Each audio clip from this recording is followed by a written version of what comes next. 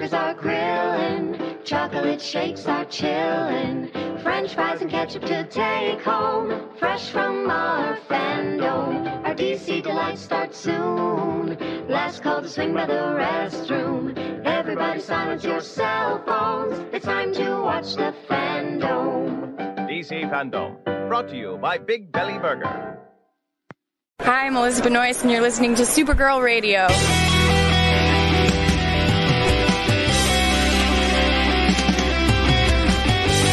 DC TV podcast. There's too many now! Exclamation point. Is becoming a human burrito a plus or a minus? I don't know. It does seem snug. I mean, they say you are what you eat. Oh no! Yeah. So I do a podcast called Supergirl Radio, and one of our segments is Lena Luthor, Boardroom or Ballroom, because She looks like a boss in this coat.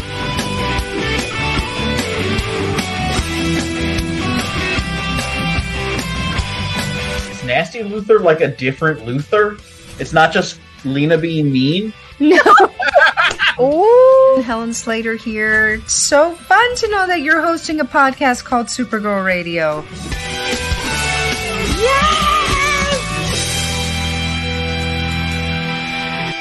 Welcome to Supergirl Radio, your source for all things related to the CW Supergirl TV series and the character of Kara Zor-El. My name is Rebecca Johnson. I'm Morgan Glennon. And for this episode of the podcast, we are live and wired to discuss the experience of the second day of DC Fandom. If you will recall, DC Fandom was changed from a 24-hour event on August 22nd to a 2-day event, with the first day on August 22nd and the second day happening on September 12th. So this was definitely a different experience to have with DC Fandom, and it was rightfully, I think it was the right choice for them to split it up because it was a lot of content. So we will be talking about the second day that we just experienced and kind of what was there. And this will, since we are Supergirl Radio and we are a Supergirl podcast, it will be Supergirl heavy.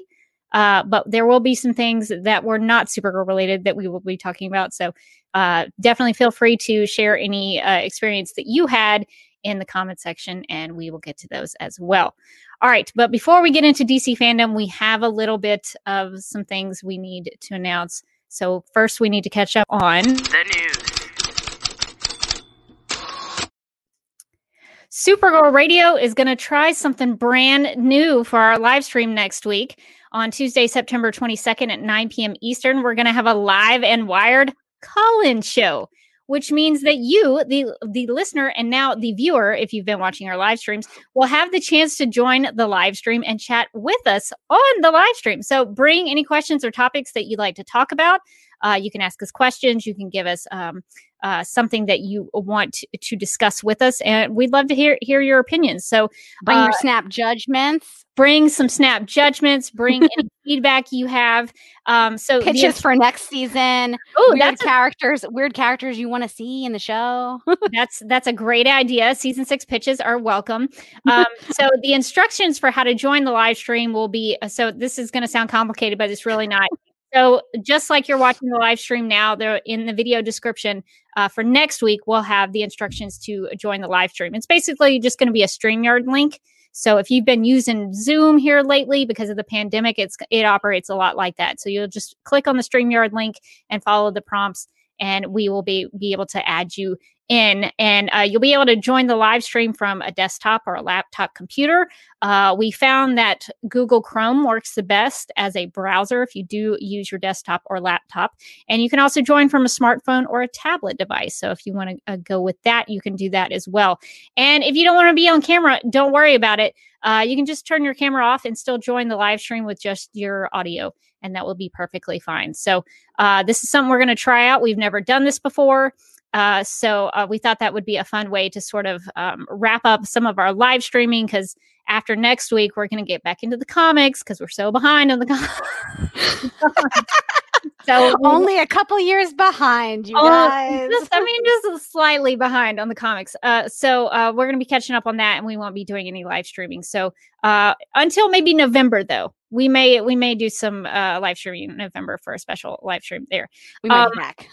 we might be back, but for a little while we won't be doing any live streaming. So we thought this would be a good way to sort of wrap up some of our live streaming from this summer with a call-in show with our listeners and viewers. So think about what you want to talk about, or any questions or any snap judgments you want to bring to the table, and we'll just talk about what you want to talk about for, I don't know, as long as you want to talk about it. So anyway, that's going to be happening next week. So we wanted to announce that ahead of time so that everybody would know.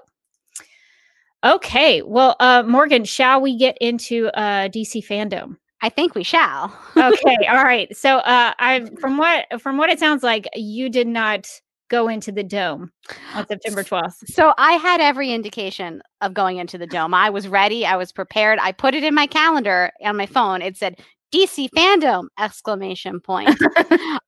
then I woke up that morning. I kind of woke up late, and I was like, you know what? I really want to go apple picking. It feels the spirit of fall is in the air, and I'll just come home later and I'll watch the fandom stuff, and that'll be fun. Then I came home later, and I was like, I'm tired. And then I took a series of naps, and so it didn't happen is the thing. It didn't happen. So I'm going to need you to guide me through the fandom, because I had erroneously assumed that the first time all the panels were just going to be up on YouTube and I could just watch them whenever, because that's the kind of person I am. And it turns out that that's not the case. No, there were a few that you could find on YouTube, but most of them were not available. So I guess maybe they learned something from last time. So yeah, I'll guide you through the things that I did in the fandom. I was not able to do everything that I wanted to do. There was so much. But I tried to focus on Supergirl stuff and sort of some of the interactive things that I was very excited about doing, because there was more than just celebrity panels this time. So that was very exciting. That's really cool, because I think another reason why I didn't I was gonna do it and then I forgot was that panels in person are kind of interesting, but panels my attention span just cannot attune to a panel that I'm watching of a bunch of people over Zoom. I've watched some of the Comic-Con panels a couple days after I get back from Comic-Con, because half the joke is always that when you're at Comic-Con, people who are at home usually know more about the new announcements than you do. And even those I'm zoning out on. I'm just not a good watching a panel from home kind of person. So watching a Zoom panel seems even more tedious to me. Are you saying that you would not watch a Supergirl Radio live stream? Is that what you're telling me? Probably not. But I'm glad these people are. That is fair. That is fair. Okay. Well, since we're talking about celebrity panels, I suppose that we could start with that, because there was a Supergirl panel, if I can pull the right slide up, that featured Nicole Maines and David Harewood. Okay, I did watch 6 minutes of this panel tonight. So I'm an expert on it. The first 6, very tight, good stuff. Yeah, this one I wasn't as big of a fan of. It was called Truth, Justice, and the DC Comics Way, and it had David Harewood from Supergirl, Nicole Maines from Supergirl, Marvin Jones III from Black Lightning, and Anna Diop. No, it's Jope. I had to look that up, how to pronounce her name. It's Anna Jope from Titans, who plays Starfire, and Eric Wallace, the executive producer and showrunner of The Flash. They talked a lot about their personal experiences, and they talked a lot about social justice. And it was very, it wasn't as political as I thought it was going to be, but it sort of had some of that in there. And if anybody's listened to Supergirl Radio, I sort of check out when things get too political. I'm like, oh, okay, this is too much for me. I wanted more of the comics than I did any of that. But I did think it was very interesting. I learned more about Anna Jope that I didn't know. She talked a good bit about being from Senegal and how her move to the United States helps inform how she plays Kori on Titans. So that I found pretty interesting.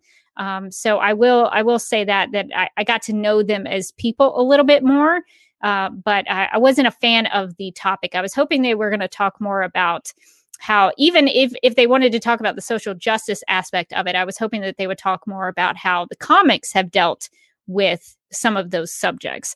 Did they talk about how like the shows dealt with them, or was it more like personal experience kind of stuff? Because I only, again, I'm an expert because I watched the first 6 minutes. Good stuff, solid stuff. But it was like, I only watched the intro where they're kind of talking about their own personal experiences, so I didn't know how much it got into like the shows and the characters and stuff. Yeah, they did talk a little bit about how the shows dealt with some of those things. I distinctly remember Nicole Maines talking about how she wanted to develop Nia as a solid character before she did some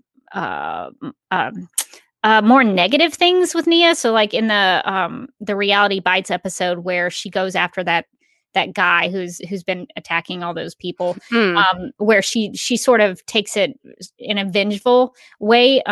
She talked about how she wanted to make people, well, not make people, but she wanted the audience to be able to like Nia before she did all that, because if you don't like a character and then they do something bad, you're like, oh, that person. Yeah. So I thought I couldn't remember if I had heard her talk about that before. I don't know. Yeah, that's super interesting because I've read a couple interviews of hers about that episode, because I know that she was like involved in consulting the writers and things like that, which is I think why that episode kind of like resounded with people. But I hadn't heard her talk about like wanting to get people to like Nia so that they could go on that journey with her. So that's really interesting. Yeah, and I'm glad that there wasn't a shying away of taking a character like that to a more negative place and like dealing with some of those attitudes and those feelings. So that's understandable, and I think that's a good approach to how they went about doing that. And I don't think I had heard Nicole talk about that before. I don't think she talked about that with us. No, I don't think so. In our interview. So that was good. She's always a fun interview too. So I think that's always, she's fun to watch. Yeah, it was a more serious panel, but they, they brought their personalities, of course, and I think they had a good time together. It just the topic of conversation wasn't as something that was up my alley, just because I wanted more comic based things, but it's it was an important conversation, and I think they got a lot out of it, and I hope that other people did too. That's cool. I'm planning on finishing that panel, but I just from the little bit that I saw of and now I forgot her name. Was it Anna Jope? Yes. So you've been talking up Titans, and she seems really cool, and I was like, maybe I gotta finally watch Titans. You've got to watch Titans. It's so good. Once you get past their need to say the F word all the time, like to me, it seems like they're just doing it because they can. Yeah, I heard that annoys the first couple me. episodes are like a little bit too much. Like, hey, we're a superhero show, but dark. But then I heard that it kind of gets over that hump and gets a little bit more enjoyable. Yeah, I think the storytelling is pretty good and the world building is good, and they've got a lot of really good characters. And I highly recommend it. I think Titans is one of the best DC shows out there now. And she's really good. Anna is really good as Starfire and Corey. And so I highly recommend it for sure. It's on the list, definitely. So Leslie makes a good point, which is since Nicole Maines and David Harewood were already doing a panel, why couldn't DC Fandom get like 2 other people from the show and do a Supergirl panel? I think Jesse Rath would have been up for it. I feel like you just tell Jesse Rath like a place and a time, and he shows up with his Legion ring on. Yeah. I don't think that he's a hard get. I think they probably could have gotten Sam Witwer. He's been doing a lot of those panels this summer. Yeah. So maybe they could have told Katie McGraw it was a book club, and she would have stumbled into the frame with like a cup of tea. Like, oh, are we not discussing? That would have been awesome, though. There was no Supergirl panel. There was a lot of. We'll talk about the other Supergirl content in DC Fandom, but yeah, I was a little disappointed that there was no Supergirl talking about like the storytelling and the characters and things like that. The broader aspect of like the social justice stuff was, I don't know. I was like, we already kind of deal with that on the show. Like, I don't know. It's one of those things where like the show is so full of that I kind of don't want to see a panel of that. It's like, And a lot you of already people do really, it. really wanted like a dedicated panel to the show. Like I was enjoying the panel as I was watching it. I'm excited to finish it, but like a lot of people just wanted like a Supergirl because there was if I'm right, I think that there was a Batwoman panel. There might have been a Legends panel or like there was a Legends panel. There was a Legends panel. I did really want to watch that. I'm really kicking myself now. I would have zoned out on my phone 10 minutes in though, so I probably did myself a favor. But like there was a Legends, there was Batwoman, there was I think maybe like Black Lightning. But like a lot of the shows had their own panels, and Supergirl kind of felt like she was like kind of left out in the cold, which is usually Legends' whole thing. Yeah, to be forgotten. Well, I understand it. I mean, the star of the show is about to have a baby, had a baby. I don't know. I don't know where she is in the process. In the baby process. She's in the baby birthing process somewhere. So I understand that, you can't get the star of the show, but it would have been nice to have something talking about the show. Yeah. Leslie says that there was a Batwoman, Legends, and Black Lightning panel, as well as a Flash panel. Yeah. So everybody else was represented. Supergirl got in there, but it was barely. So there was that. That was not my favorite panel. She can't even get a dedicated panel in the fandom. She can't get storylines for herself. She can't get her own fandom panel. Man, Supergirl. Times are tough. she recently passed, 6 decades. I mean, she's been around for a long time. I mean, give her some respect. This is all we're saying. So that was not my favorite panel. There were other panels that were a lot more interesting, but I wanted to start with that first since we did have some actors from Supergirl on there. So we did. We did get, and I watched the behind the scenes of the Arrowverse crossover panel, which had Mark Guggenheim, who's been in a ton of different positions in the Arrowverse. He's been a writer, he's been a showrunner, he's been producer on a lot of shows. I think he even directed an episode of Legends of Tomorrow. So Mark Guggenheim does a lot of stuff, especially with the crossovers. He's kind of the head honcho there. Phil Chapera, I think is how you say his name, who's the first assistant director on The Flash. Maya Manny, who is costume designer on Batwoman. Linda Chappell, who's property master on DC's Legends of Tomorrow. She was on several panels that I watched. Armin Kevorkian, who is the senior visual effects supervisor on Batwoman, The Flash, and Supergirl.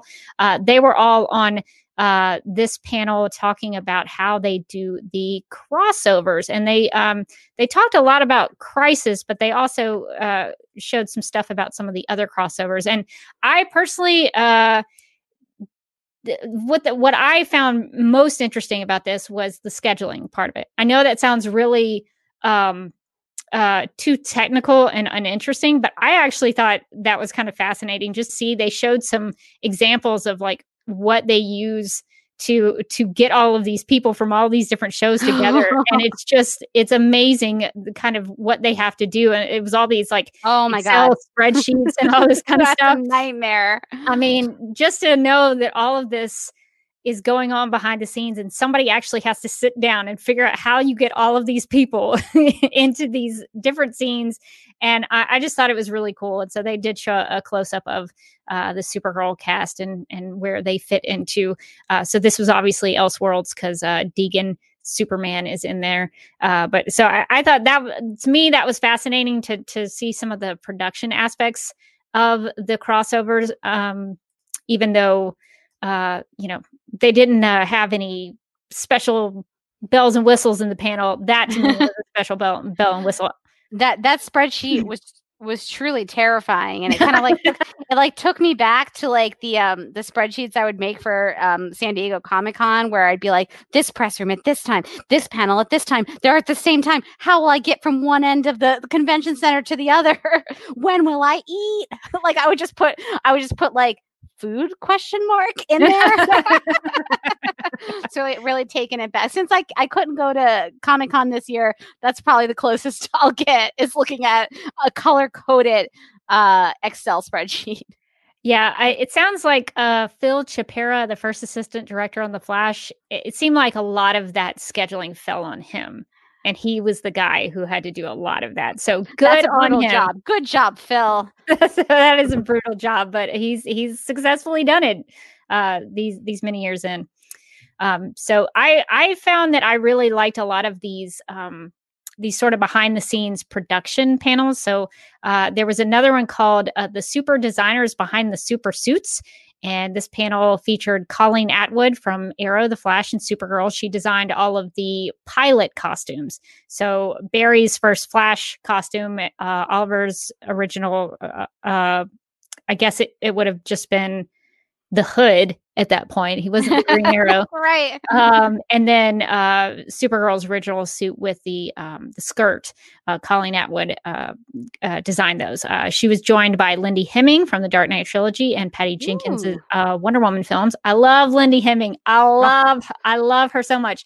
Wonder Woman has some like choice costumes, like great outfits. Yeah, Wonder Woman, and I really loved what she did in The Dark Knight Rises with Anne Hathaway's Catwoman. With the goggles and the heels and everything. Just such a cool idea. And Lindy Hemming, I've been a fan of hers for many years. So and then the other designer was Aaron, I think Banach is how you say it, from Harley Quinn Birds of Prey, which was called something else. It was like the Fantabulous Emancipation of one Harley Quinn. From like Harley Quinn, from the Birds of Prey. But that's now the new title is Harley Quinn. Is it really? In Birds of Prey. Yeah. I mean, it's more accurate to the content of the movie, so I guess I can't argue. When I went to go see Birds of Prey, I was like, a lot of Harley Quinn in this Birds of Prey. But the costumes are great in that one too. Yeah, they talked about Harley's that jacket that she has with the caution tape or whatever. Yes, I love that. And the jacket that she has with like the stuff that's like kind of like a confetti almost that looks like it's coming off the arms. Yeah, there were some good costumes in Birds of Prey, but all these ladies, it was so neat to see them talking to each other, because I've been a fan of Colleen Atwood and I've been a fan of Lindy Hemming, so I was kind of geeking out like when they would talk to each other and have interactions with each other. So I had a good time about that, and I just thought I would pull a little clip of what Colleen Atwood said about the Supergirl suit, because I thought this was interesting. There was part of this that I had not heard before, so. Here is Colleen Atwood talking about Supergirl's super suit. Colleen, I'm just curious about taking the Supergirl costume from Superman, turning it into Supergirl. What was your process there? And was there like any sort of backstory or tidbit that you have that you want to share with us? Well, Supergirl's been around a long time. They didn't just decide to make a girl Superman. She has a history. True. And it was pretty funny looking at it in the Me Too world has come out since then and all that. But she had some very scant costumes at certain phases in her development over the years. And she reflected each period she was sort of in. So it was really fun to look back at all the different manifestations of Supergirl and to try to figure out a Supergirl for our time. And I think for me, that was the year the Met Ball, almost everybody was naked, and it really annoyed me. And I was just like, they all looked great and all that. But I was like, I'm going to dress Supergirl in a way that's sort of not reactionary, but just in a way that's so classic that she works for any all seasons. So that was sort of my starting point with it. It wasn't like a bare midriff and that she was actually clothed in the same kind of costume almost that a guy would have, but it was a woman's costume without making it like an army thing or trousers or stuff. It still was feminine. It had a skirt, but I really wanted it to be strong and show her strength as a person, not just a super body, because she was kind of the first one CW had done that was a woman.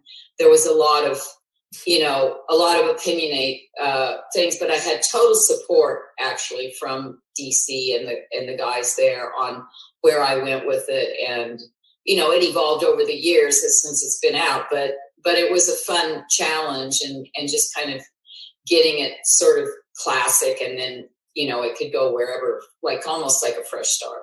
So basically you kept Supergirl classy, which ladies love.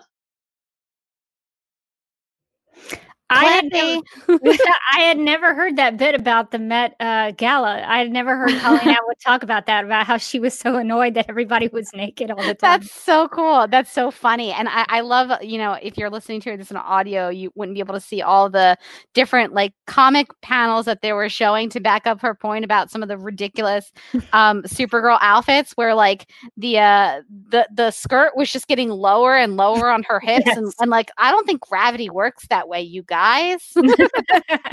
Yeah, it sounded like she had done her research. And I love, like, right off the bat, she was like, Supergirl's her own character. They didn't just make up a Supergirl. I love exactly. That. I loved that initial costume, like from the first season and stuff like that. I thought that costume was. I've gotten used to the pants. I've embraced the pants. Melissa's obviously warmer, but I in my heart I like the skirt, tights, boots combo.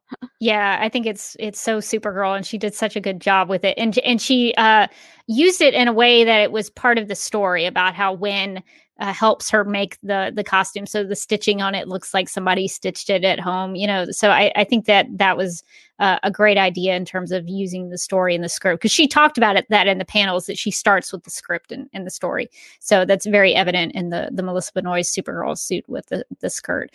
Joshua says the original Supergirl suit on the show is part of why I started watching. It's a great suit. I think that it was well done, and Colleen Atwood has a track record of doing these so well. I think she also did the Batwoman suit for the Batwoman pilot.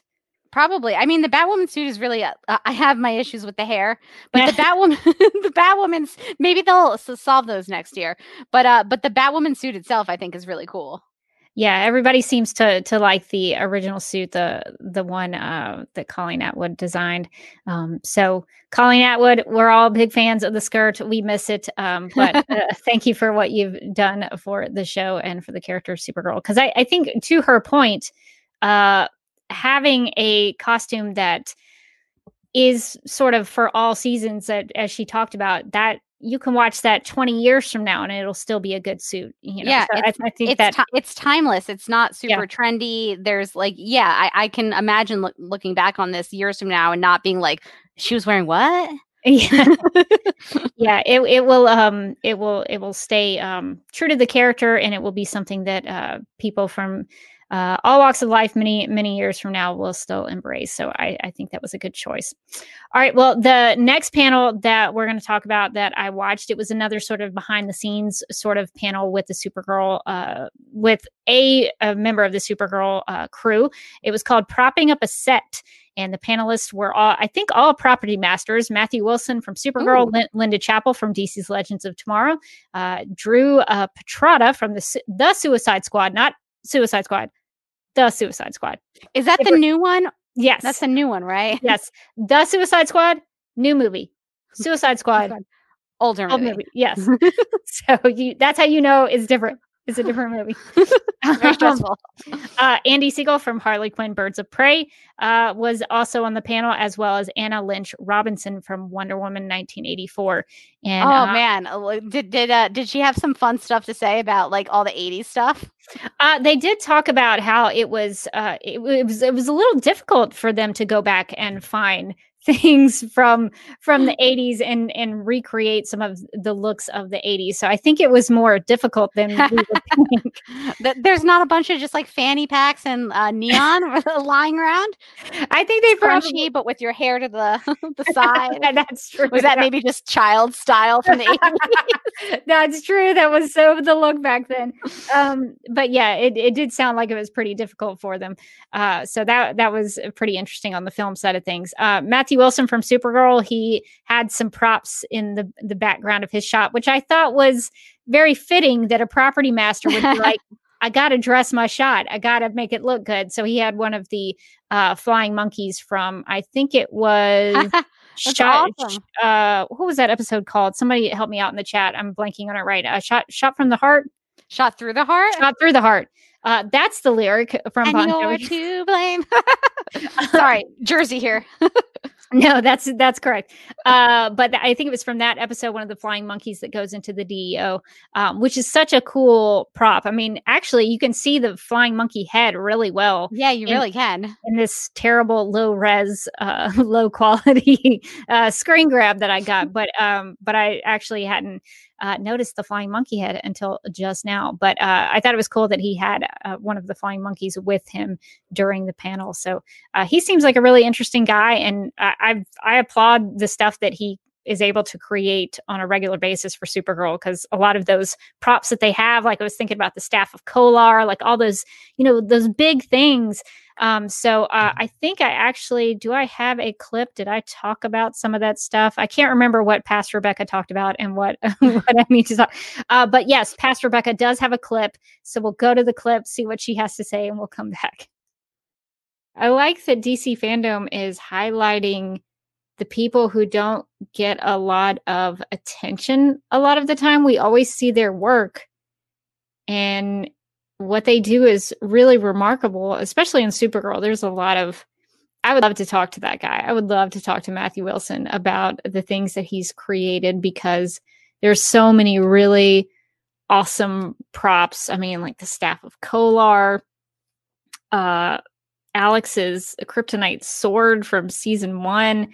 There's so many really, really neat things that they've come up with on the show that I would love to pick somebody's brain about, because I can't build that kind of thing. So I'm always in awe of the things that these people are able to create and build. And so I think it's really cool that they're using DC Fandom to highlight some of these people and give them a voice, and so that they can share their perspective of working on these shows. It's not just the actors, it's not just the writers or the directors. There's a whole bunch of people on these crews and these teams that make these things come alive and make these things happen. So I think it's cool that they're showcasing them. And we definitely need to try to get him on Supergirl Radio. Oh my gosh, that'd be so fun. He's on my list. Were there any fun Supergirl prop tidbits from that one? Not that I can remember. I mainly just focused in on that flying monkey. But, the flying monkey's so cool. but it was sort of neat to learn more about what a property master does, and that there was even a title called property master. I would normally just refer to somebody like that as the props guy. I don't know what it's called, but the official title is property master. So I learned a little something there. But yeah, so that was, it was interesting. And especially with a lot of these behind the scenes thing, it's interesting that they put the film people and the TV people in panels, and to hear the differences the pros and cons of working on a film set or a TV show, and hearing there were a couple of times where that came up, where they sort of nudged each other a little bit about that. So that was pretty funny. All right. So the other there's a couple more behind the scenes panels that I watched. So the next one that we're going to talk about is the Magicians of VFX, making Supergirl and Shazam fly. Ooh. And the panelists on this one were Armin Kevorkian, Senior Visual Effects Supervisor from Supergirl, Jesse Warren, Co-Executive Producer and Director on Supergirl, Jennifer Clark, who is Melissa Benoist's stunt double from Supergirl. Nice. Also from Shazam, I think Kari Thomas, Visual Effects Producer, Michael Wassel, Visual Effects Supervisor, Adam, this is going to be a tough one. I hope I do not. I'm not trying it. Butcher this last name, Lagatuta, maybe. Visual Effects co-producer, Wesley Barker, Visual Effects Production Supervisor from Shazam. So this was a good pairing, I thought, and I thought this would have actually made, if he were able to see it, the Supergirl co-creator Otto Bender, I think he would have loved to have seen this panel, because not only did he create the character of Supergirl, but he also created characters within the Captain Marvel, or now called the Shazam universe, including Mary Marvel. So I think this pairing of Supergirl and Shazam would have delighted him to no end. In this panel, like I talked about a little bit ago, the panelists talked about the visual effects differences between film and television, and mostly because film has more time to create them. Because initially the Shazam crew talked about how, oh gosh, we only have a year to do this effect, and Armin Kevorkian, were the Supergirl people just in tears? Armin Kevorkian was like, I wish I had a year to do some of the stuff that we do. So it was neat to see that they had differences in the way they operated and what the differences were between film and television. And one of the things that they showed during the panel was a clip of a behind the scenes shot of Spike the Dragon. So that was something that I really enjoyed seeing, because they focused on the flying aspect. So Shazam flies, Supergirl flies. So they showed the differences in how, they created those effects. And so they focused a lot on the sequences in the panel. When they would show clips, they showed clips of the plane save in the pilot over Otto Bender Bridge. Ooh. And then they also showed a lot of stuff with Spike the Dragon, because that's a midair flight. Supergirl and Spike fly a lot during that sequence. So it was neat to see, how obviously they do it a lot with green screen because there is no dragon. There's no real dragon. So they have to create him. But it was neat to see how they actually rigged up Spike the Dragon's jaw, I guess. Yeah, that's crazy looking. So that Melissa would actually have something to physically interact with. So that was pretty cool. That's so cool. I always love to watch like the behind the scenes for the visual effects, because it's always like, you're seeing something crazy and it's like an actor like yelling at a tennis ball, and it always makes me laugh. Like, I don't like, that's where, I get impressed with like the magic of acting, because I don't know that I could be like crying to a tennis ball. You do have to use your imagination. I love you. Yeah, the remarkable thing about Melissa is that Spike the Dragon is CGI, but her interactions with it are so genuine and so real that you believe it, or at least I do. And the way she treats Spike like a little puppy dog, I think it's just so endearing. And so Melissa, we know she's a great actress, but it's very evident with those scenes where she's having to make believe that she's interacting with this alien dragon. So I think that's really cool. Let's see. I'm trying to see if there were any comments. So Leslie says the Magic of Flying panel was very good and made me even want to see Shazam. I think you should. Shazam was actually really great. And I think it was some parts of it were a little more serious than I thought they'd be. They deal with the sort of the 7 deadly sins. So a lot of that, I was surprised at how scary it got at one point. It did, actually. Yeah, you're right. But there was a surprise sort of at the end that I just geeked out over. I was so excited. I don't want to spoil it for anybody, but if you know about Shazam, you know that there's something special about his family. That's all I'm going to say. Okay. So anyway, so I thought that was a good pairing. It was a good panel. So I highly enjoyed that. Should Spike become one of the super pets? I mean, okay. I love Spike. Let's get more dragons on Supergirl. Let's tell the poor visual effects people who are already overworked that we want to just make a dragon like a permanent cast member. I think it's possible. Why not? They're like, Spike the dragon is actually played by this random dude because we don't have the budget. I would hate for him to turn into a human, because that's sort of common saying. So yeah, we don't want to step on any horse hooves there. Yeah, Rachel wonders, would William as Comet be friends with Spike? I mean, who wouldn't be friends with Spike? Right. He's the treasure. Right. They did talk a lot about how they were joking. I think Armin was joking about how, Game of Thrones had a lot of dragons and they would have like a year to do all their dragon stuff. So the Supergirl folks probably only had maybe a couple months. Oh man, I can't imagine their schedule, because you talk about like Game of Thrones and things like that. Like they were putting out like 10 episodes a year. They had tons of lead time. Supergirl's like 22 episodes a year. Oh my god. They get a lot of crap, Supergirl does, for their effects, and sometimes rightfully so. Sometimes warranted. But you know what? I respect that time crunch. That's not ever. You know what? The perfect is the enemy of the good, and sometimes you just gotta go with whatever is happening. I'm trying to think of like a one that was like especially not that great this season, but I remember it was early on, maybe was it the premiere? There was a premiere, a moment where they walked into that theater. Do you remember there was like stuff happening in the ceiling, like a vortex or something? Do you remember that? We talked, and then there was also that moment where Supergirl was having to fly, but she didn't fly smoothly. It just went zoop. I don't know if you remember that, but it was so bad. I think the one that I'm thinking of is mostly like when Megan came back and then suddenly they were like off in space, like fighting something, and I was like, what's happening?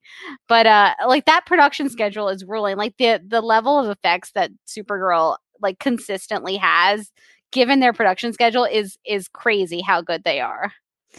Leslie corrected me; it was a black hole.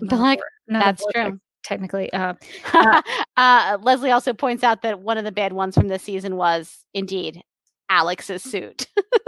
So some of them were really great, like the Spike the Dragon sequence, and then there's Alex's suit. So you can't win them all, folks. Yeah, you win some, you lose some. So that was a great panel, and I was glad to see them focusing on the good aspects of the Supergirl effects.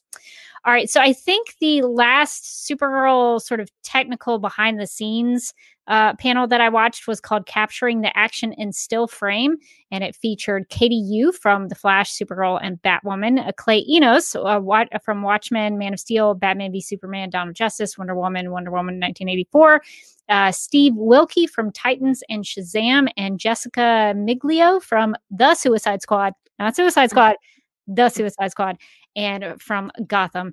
And this panel was about unit photographers, is what they're called, their proper title.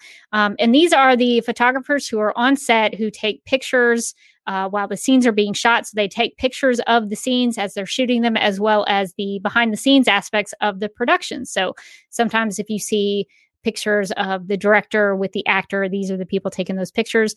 And these images that they take are used for marketing as well as just recording the history of the show or the film, which is really cool. Because if you're a big classic film fan like me, and like you see all these pictures from way back in the day of these films, you know, that's really important for the history of those things. So we as fans see their images all the time. And so I'll maybe toss it to Pastor Becca, because she has some thoughts about this. That's another one of those panels that I think is really neat to highlight those people who we see their work all the time. I can't tell you how many times I've seen either those Supergirl images or the images from, say, Batman v Superman. And there are people who actually have to take those pictures. Somebody is taking those pictures behind the scenes. And that would be such a cool job. I'd have so many questions for them. Like, how do you keep quiet? How do you still be that, that fly on the wall without being noticed? How do you do that? How do you stay quiet? Because I would have a hard time with that. Just, is it part of the camera? Do you have a special camera that's very quiet? Like, I don't know. I have so many questions for those people. I just think it's like, that's probably, to me, that's one of the coolest jobs on a film or a TV crew, because you get to be part of it. You get to be in there. You get to see everything being shot, and your images go out there, and they're part of what either sells the TV show or the movie, or like Clay was talking about, it becomes history when people go back and look at the history of the film or the TV show. Those are the images that they'll see before they even see the visual, motion images, the film or the TV show. They'll see those images, and that's really, really important. And that would be such a cool job. Because I don't know, sometimes I in my past I've wanted to be a filmmaker or a TV director or something like that, but it does seem like there's a lot of pressure that goes into that. But a unit photographer, you don't have to worry about making the film. You just got to get those shots. And so it comes with its own pressures, but that to me would be a lot more fun because then you wouldn't have to worry about the end product. You just get to take pretty pictures. Yeah, so I enjoyed that one a lot. Clay Enos is one of my favorite photographers, period. He works on all the Snyder films, and I know he has it somewhere. He's got he does a lot of portrait photography, so he does a lot of face pictures. Oh, nice. So like face portraits. Mm-hmm. I have a book. I don't know where it is at the moment, but I have a big book of his Watchmen portraits. He went around and took like pictures of all like the main cast, but then even extras who were in Watchmen. Oh, and wow. So he has these beautiful pictures of all these people. And I know he has somewhere in his collection, he has portraits of Jesse Eisenberg as Lex Luthor and Amy Adams as Lois Lane. And I want to know where they are. Release them, sir. Release the portrait photography. Hashtag release the portrait photography. But I know that they exist because there was some picture of like a BVS premiere or something, and they were all like hanging up on the wall, and I was like, "What is that? Where is that picture? Bring me that." So I know he's got portrait photography of Amy Adams as Lois Lane somewhere, and I don't think he's ever released it. So I'm waiting for the day he makes a book like the Watchmen book and puts all that BVS stuff in there. Oh, that's awesome. I mean, I feel like that's got to be coming.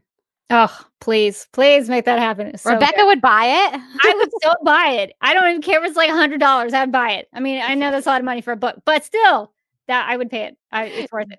Did they talk about how you get into that field? Because that to me is like really interesting. Like the idea, like I've known that there's been like set photographers because like when you work in the press, you'll usually get, a bunch of the episode photos, and obviously those don't come out of nowhere, but like, yeah, like how do you end up? That's it feels like it's such a specialized aspect of photography. Like what a cool job to get. Yeah, I don't think they talked about how they got into it, and maybe they did and I forgot, but I think a lot of times it's who you know. So, and I think especially if it's a director who likes your work, like if they see your work and they and you do a good job. Like I think when Clay Enos started, he started on Watchmen, on Zack Snyder's Watchmen, and Zack just really liked his stuff, and so he brings him on every set he goes on. So you can probably know if you do a good job that director is going to bring you back and have you do more stuff for them. Yes, seriously. But yeah, Clay's done some really cool stuff. A lot of his Wonder Woman 1984 photography is top notch. So if you ever get to go see Wonder Woman 1984, one day I'm going to get to see Chris Pine in a fanny pack. It's my dream. One day we'll be able to see that film. And if you do, and you see a poster for it, that's probably Clay Enos's work. But yeah, so I that was one of my favorite panels just because I like to fancy myself as a photographer, although I'm not. But I do some photography for events, so I kind of know how that is to try to be sort of the fly on the wall that nobody notices you. And it's very difficult. I don't know. That's what I don't understand how they do. Is how they do all that stuff and not make a lot of noise. Oh yeah, no, I've had to do that before, and people definitely notice you. Like, just act natural. They're like, yeah, it is staring directly into the camera. You're like, no, that's not what I need. It is difficult. So props for them. If they do it well, that means they are good photographers. So I highly recommend checking out Clay Enos's work. But if you're interested in the Supergirl unit photographer, her name is Katie Yu. So YU. So if you want to check out her stuff, that is who that is. Very cool. All right. So the last panel I watched was sort of tangentially, is that the word, related to Supergirl? Yeah. It was the Superman and Lois panel. And this had Jim Lee, who is the publisher and chief creative officer of DC Comics, Todd Helbing, who is the executive producer of Superman and Lois, Tyler Hoechlin, who of course plays Clark Kent and Superman, and Elizabeth Tulloch, who plays Lois Lane. I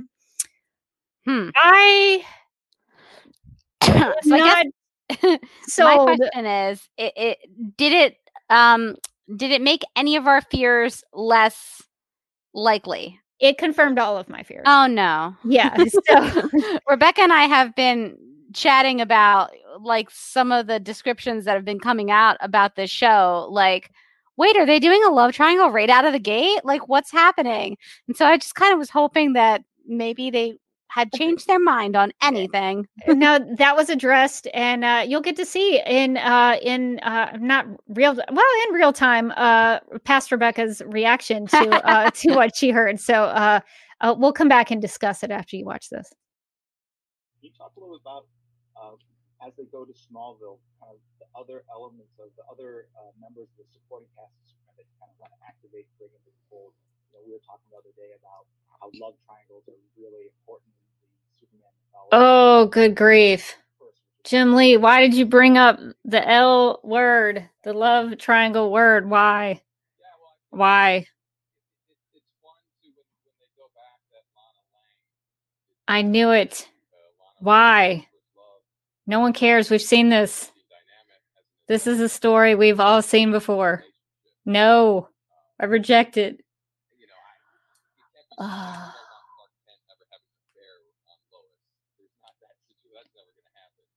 Well, at least there's that.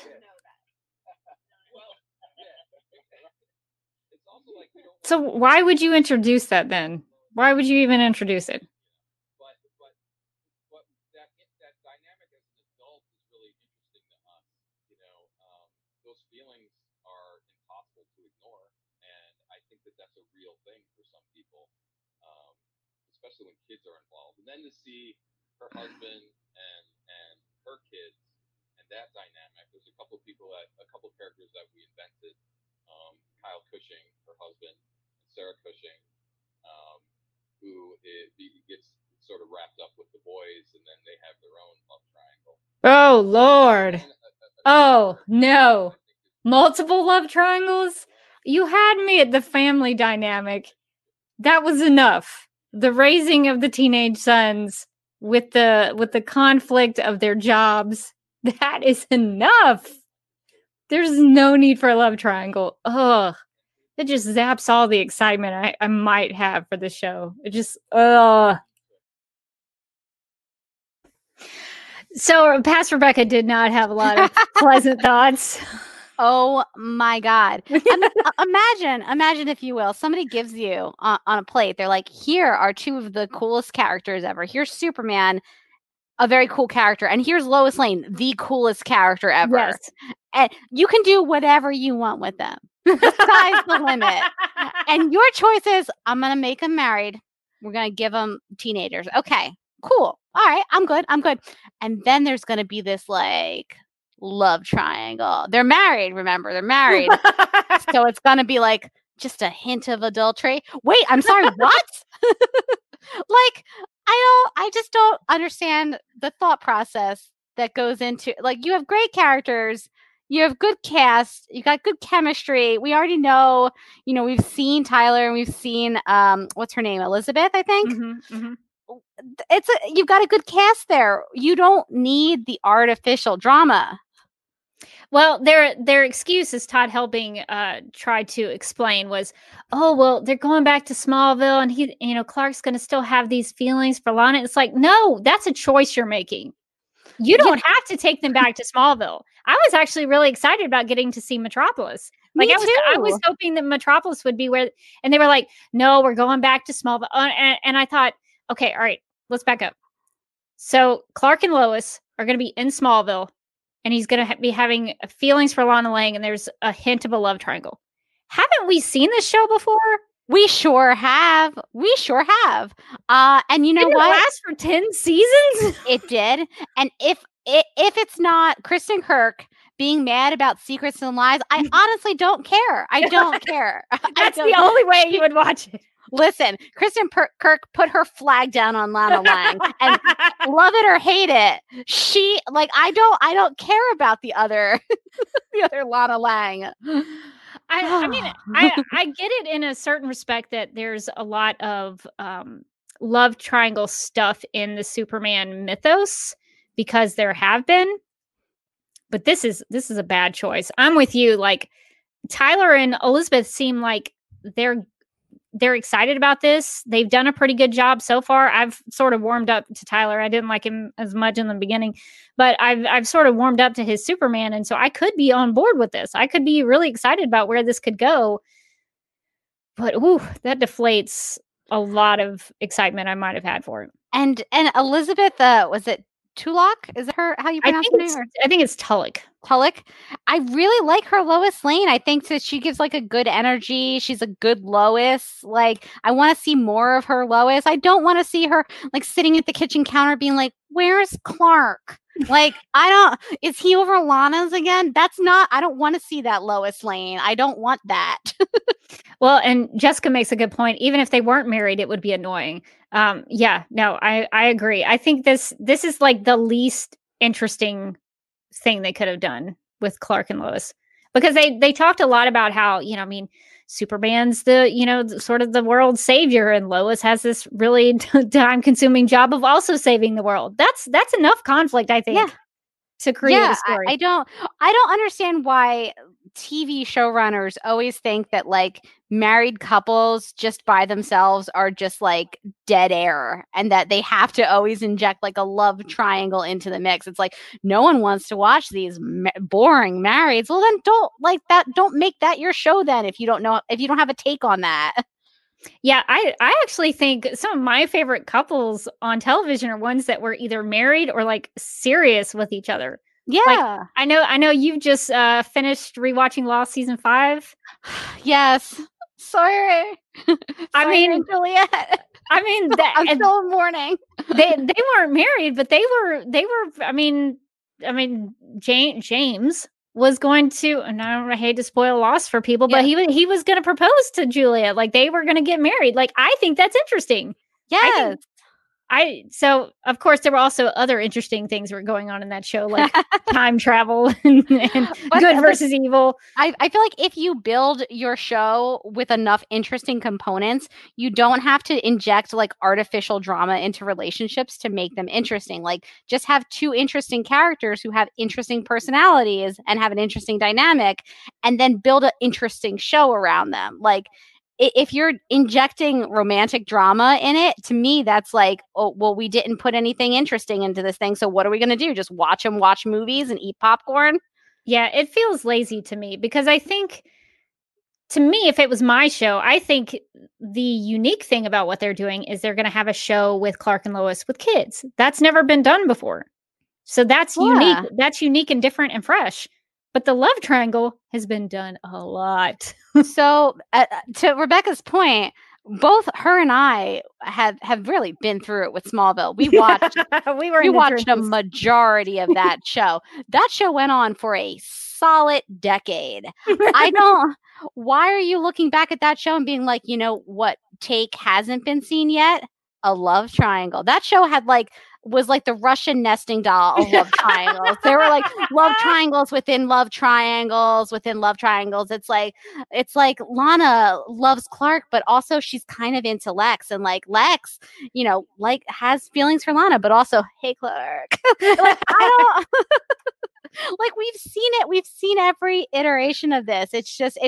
To me, it's taking these characters who are really cool and interesting and giving me the least interesting version of them.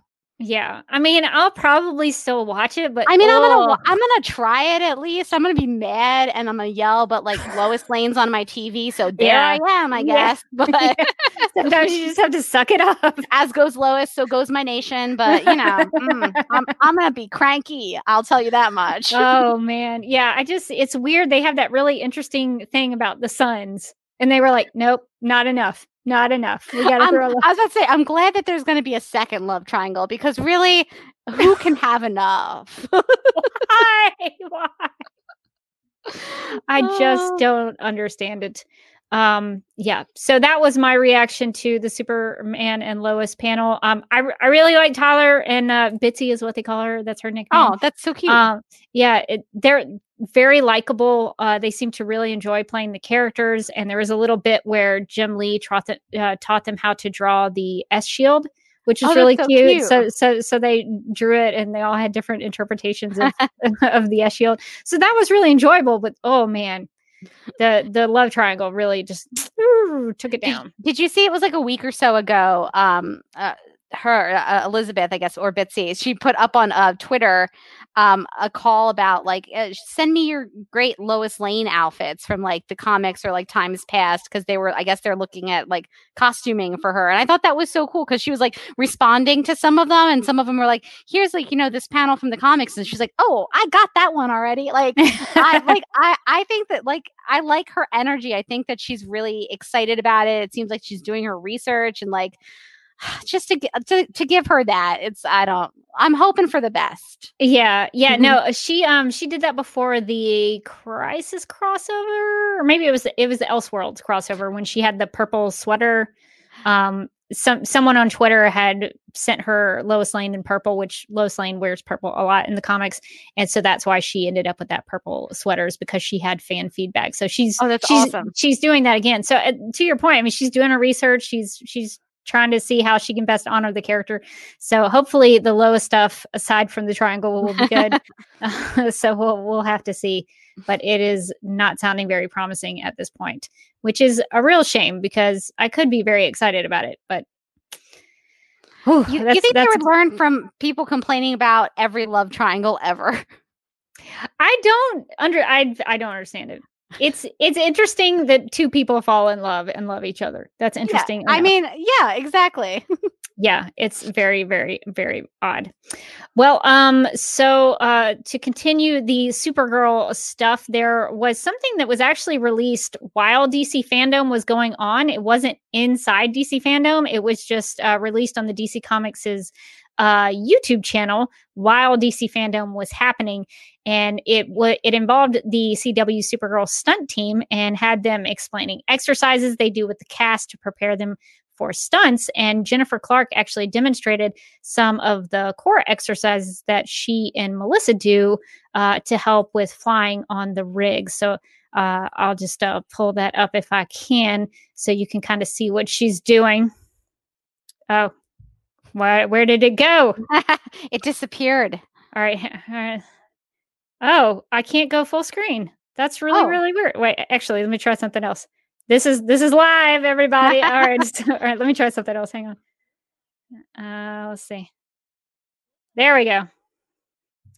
So she's, can you still hear me, Morgan? Yeah, I can still hear you. So this is, I watched this one because I was like, I need some new exercise. And this one was the one where I was like, I want to try this because it actually looks fun. Where you're just like on your stomach and then you like lift your arms and your legs at the same time. I bet it's brutal and it hurts a lot, but it looks fun. You're like, wee. Yeah, I think they called this the Supergirl. So yeah, she does it in the front and then turns around on the back. And it does look like it's very difficult. She probably has a very strong core from doing all of this stuff. She looks like she could do this all day, and I hate her a little bit for it.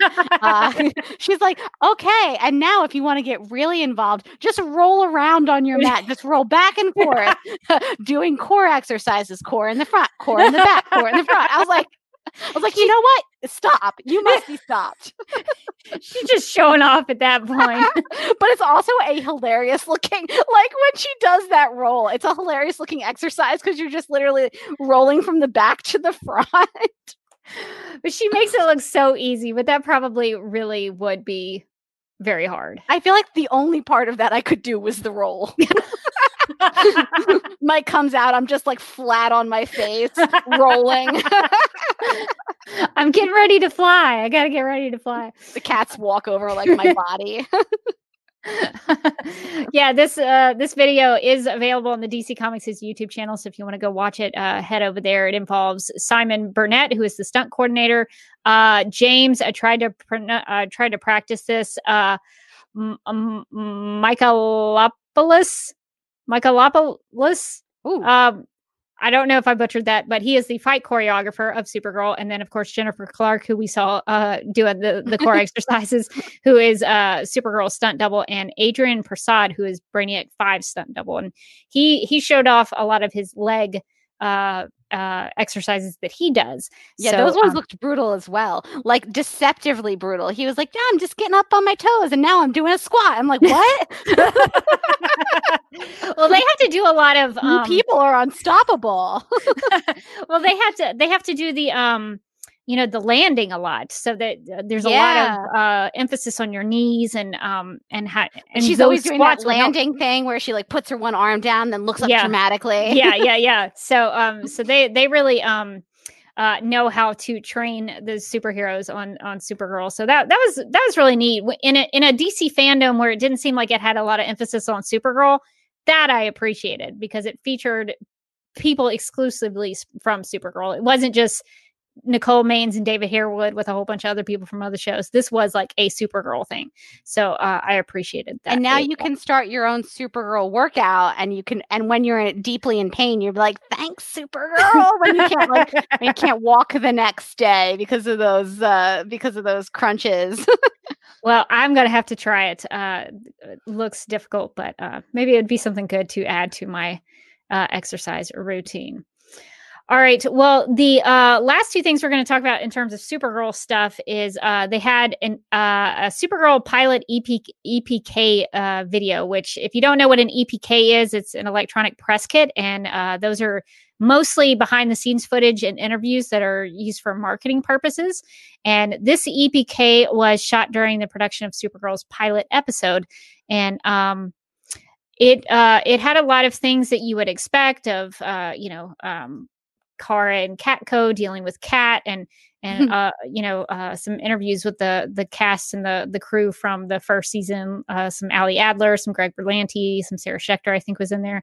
But one of the things that I did not realize that I have a lot of questions about now, and can you see that? Did I pull that up? Yeah. Okay. Sorry, Wait, did she just fall off an apple box? Is that she didn't even jump off of any kind of ledge at all? So there's an apple box, but what concerns me is that it looks like they're still up on a roof. Like it's not like a matte painting. It's literally a roof somewhere. And there's a guy behind the why does padding. she look so close to the edge? She could have gotten really close. Like, I'm concerned about how close she is to that edge. So I did not realize they had actually shot that on top of a building. If that was like me on top of that building, they would have been like, okay, now just fall backwards. And I would have just stayed rooted to the spot in terror. Like, yeah, that's my immediate thought was, they seem a little bit close to the edge there. Like, I would be like, okay, I'll do this stunt in the dead center of the building. Yes. I have to applaud Melissa Benoist because that looks like Melissa. I don't think that was the stunt double. No, it does. It definitely does. But good for her. She did that on top of a roof. I really appreciate that. That's intense. That is intense, and that's why that scene looks so good. It looks so real. It does. So that's what I got out of that EPK that I had not seen before. So that was really interesting. And there were two other little featurettes that were kind of in the same vein. There was one called Supergirl, A World Left Behind, Krypton, and then one called How Supergirl Celebrates Strong Women. And these were two featurettes that were shot during season 1 of Supergirl. So a lot of this was stuff from past seasons. Like, this was a long, long time ago. Season 1. So there was nothing from the current season of Supergirl. And Past Rebecca has some thoughts about it because it was a little difficult for me to watch some of these season 1 featurettes. So I will let Past Rebecca explain why. There's such a shift in how the approach to the show has changed because Ali Adler left and then Andrew Kreisberg left. Some of those early people who gave the show its start. And now we have these showrunners who have gotten us through season 4 and 5. They have a different approach to the show. And it seems like they do start from a theme and then they build it out from there, which is a little bit different than what they were talking about in this featurette. Melissa and Ali talked about the blood bonds and how the blood bonds, all Kryptonians. That is a theme, sort of. Blood bonds, all Kryptonians. That's on Justice League Universe podcast. We talk about themes being in a statement. So that would be the statement that all Kryptonians are bonded by their blood. Well, that's based in the characters and the story that's going throughout season 1 that Kara has this push and pull between Earth and Krypton because of her Aunt Astra and what's going on with Myriad and how that's affecting Earth, and her relationship with her sister, with Alex. All of that is about the character of Kara and her journey, trying to figure out where she fits in, where her place is, what her home is. That's not so much like thinking of it in terms of a theme and then shoving Kara into that theme. It's a very different approach. And it breaks my heart a little bit to watch that, because season 1 through 3, I would argue, are very focused in on trying to tell Kara stories. And season 4 and 5, one of my biggest gripes is that I think they've lost sense of that. And I guess when you get into a show that has 100 episodes and some change under its belt, you feel like, maybe as a showrunner, you feel like, well, we've already been there, we've done that, we can't tell any more stories about the lead character. Maybe that's the approach. I don't know. I think that's wrong. I think there should always be more story that you can tell about that character. I think there's plenty of stories left to tell about Kara, and it's a little sad to watch that now going into season 6, where I am constantly concerned that the show has lost sight of why it exists. You know, you had a showrunner who knew about Kryptonese and talked about the comics, and it was very evident, especially during season 1, that they had read Supergirl comics. I mean, a lot of that Sterling Gates run pops up in the show, and it's very disappointing as a Supergirl fan to have seen how it's been lost. But I will remain a hopeful optimist that they will get back to that, and that they will want to tell Kara stories, and that season 6 could be the best season ever. I don't know. So I hope that will be something that they think about. Hopefully they will want to tell more Kara stories and have a journey for her as a character in season 6. So that was a little harder for me to watch than I expected it to be, just because I have all of this viewing experience, I guess, that has come after when this was made. I feel like I brought the energy level down, and I debated whether or not to play that over the live stream, because I was like, that might be too negative. It might be too bumming out. I think that, like, when you mentioned like season 1 and like Ali Adler, like, I just thought, like, season 1, like, yeah. I think back to those first 3 seasons with so much so much affection, even though, you know, at the time there were some things I didn't like in season 2, and there are some things I didn't like in season 3. And, you know, we had our mono, you know, our Mon sliding scale and everything, but I felt like those stories were at least about her, and sometimes she got lost in them, but like, overall, those were like seasons about Supergirl. Started, like you said, from Supergirl and like what her journey is going to be, and then moved out to find the overall themes of the season.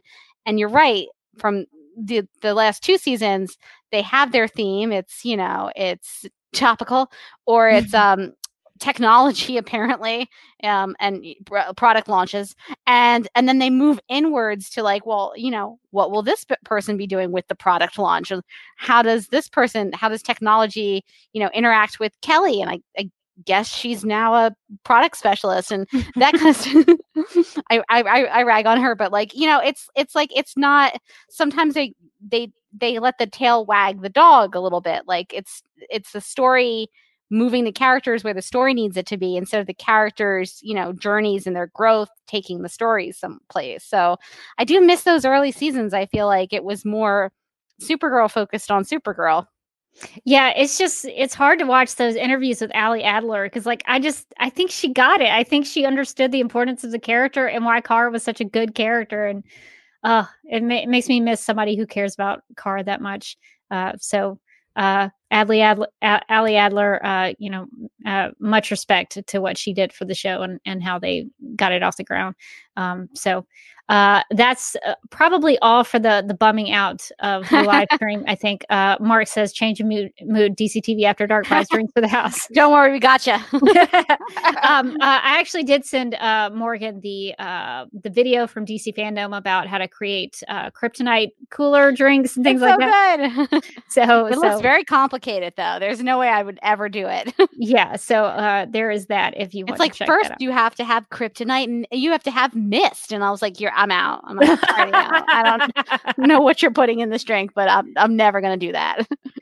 Okay, well, so moving in a more lighthearted direction, I guess we could talk about some of the interactive things I did. I was very excited about the interactive fun things that were mostly geared towards children, probably, but I enjoyed them. So one of the things that I did that I had a really good time doing was, and I'll see if I can pull this up and make this go full screen, was that the DC Comics artist Franco showed people how to draw Superman. So I took a stab at drawing Superman myself. I'm no artist. I don't pretend to be. I am not somebody who can draw or sketch things, but I tried. I attempted it. It at least it's going well. It at least looks like if he you seems happy, he's winking. you can tell he's winking. Okay, that's yeah. good. I want to know more about his story because he's clearly winking at me. So that's good. Well, at least it's resembling Superman. He seems really happy. I think that you should. Are you going to put this up on the Instagram? Because you totally should. I love it. It is on the Instagram. So if you want to see it again, it is there. So that was my attempt at drawing Superman with Franco. This was actually what his Superman looked like. So he did a much better job than I did.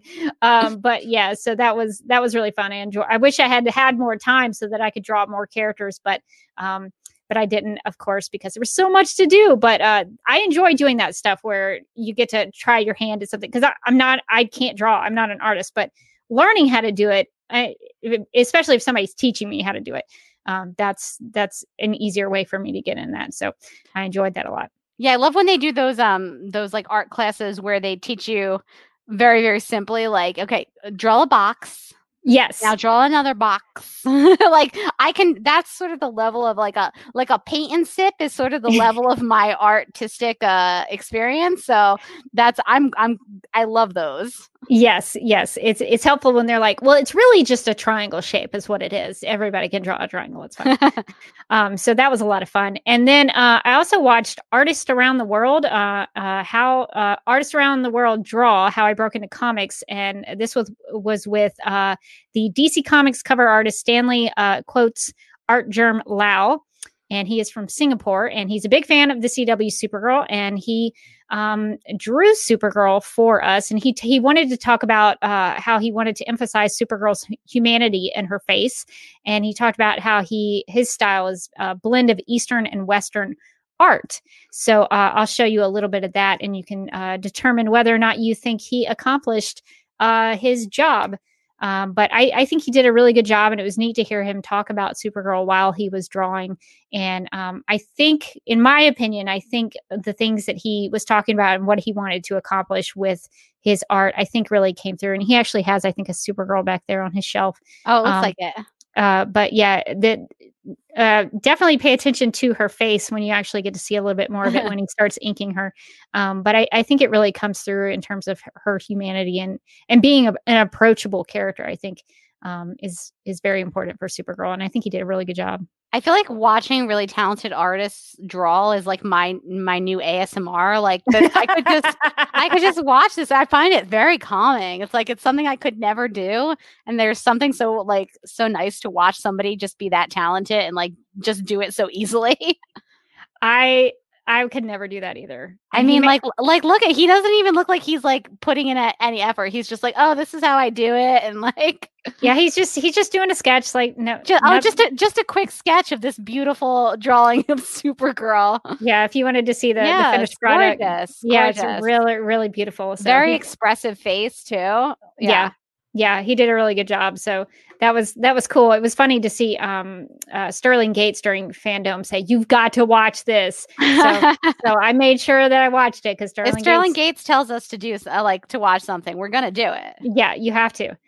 And speaking of art, there was also something that popped up in DC fandom that sort of looked like an interstitial. That was just something you could click on, and I'll play it and see what you think about it. Wait, was that Crypto? Yes. Are there going to be Super Pets? From what I understand, there is going to be a Super Pets movie. Do you think the Comet will be in it? I don't know. This is my main concern in life now. So there does seem to be a Super Pets movie in the works. I think it's supposed to be coming out in 2021. I'll try to get a good shot of Crypto if I can stop it. Stop, Crypto. Where he looks so brave. It looks really cute, and I imagine if he's going to be palling around with some Super Pets, I hope there's a Streaky. I hope there's an Ace the Bat Hound. If there's a Comet, that would be the best. So we'll see. I don't know. I didn't put it together until I saw somebody on Twitter talking about it, because there was no context behind it. It just says have a super screening, and I was like, what's the screening? What am I supposed to be connecting this to? And so it does seem like there is going to be maybe a Super Pets movie coming out. So we got a little bit of a tease for that. So that is very fun and exciting. I mean, I feel like that's sort of what the DC universe is missing, is like creating essentially like Pixar movies for for kids and adults who want to see Super Pets. Yeah, I think it's going to fill a hole in the market for them. So I think that is very exciting. We'll have to keep our maybe they can work Spike in there. He is now. We've made him a Super Pet. Yes, he's an honorary member. so when that comes out, we'll have to review it, I think, for Supergirl Radio. I think. Oh yeah, because I'm definitely gonna go see it. Like, it's gonna be me and a bunch of small children. So we'll have to do a review of that. All right. So some of the more interactive things in terms of like things I got to click on and do. So there was a Chevrolet Trailblazer customizer that I was pretty excited about. There was a thing where you could go in and do I have a video of it? I think I have a clip actually. Let me pull up the clip to show you what it was actually. You got to design your own vehicle, your own super vehicle. Ooh. So there were a couple of different options. I think there was Superman, Batman, Wonder Woman. There might have been a couple others. I can't remember, but definitely the Trinity was an option. So I designed a couple of Superman cars. So I'll play a clip and just to give you an idea about what that looked like. All right, let's go Superman again. We're going to try all the options. Okay. I'm going to go red. Then I'm going to go yellow up top. Okay, that's different. All right, I have not done this yet. Oh, see, I don't like that. I think that's got to be, I think in order to use that, that's got to be yellow. Yeah. Well, sort of like the all gold, the all yellow. Let's see, what would it look like up top?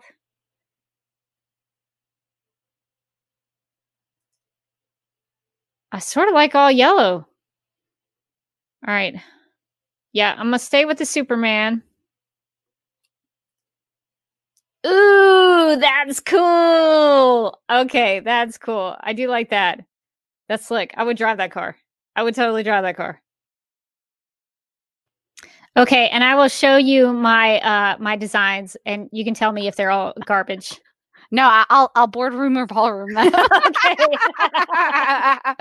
1010 Wood Drive. This is the car that you go to like a fancy event in, because like you're getting there, you're flying just like he is along the side. So 100 for this one. Okay. I don't like it as much in the yellow, and I'm gonna say because I don't think that he pops as much. But I do. I like the Superman logo in the front. You know what you're getting. Yeah, it's classic I branding. think this is for more like a picnic. You're taking this to a picnic because it's cheerful. It's yellow. It's happy. That is true. I could see that. All right, so this is the one I showed in the video clip. Yeah, so I like this one. I like the Superman in the front. It gives it like a little visual interest. The Superman across the side, it feels a little bit it feels a little bit desperate for attention. It's like Superman is driving.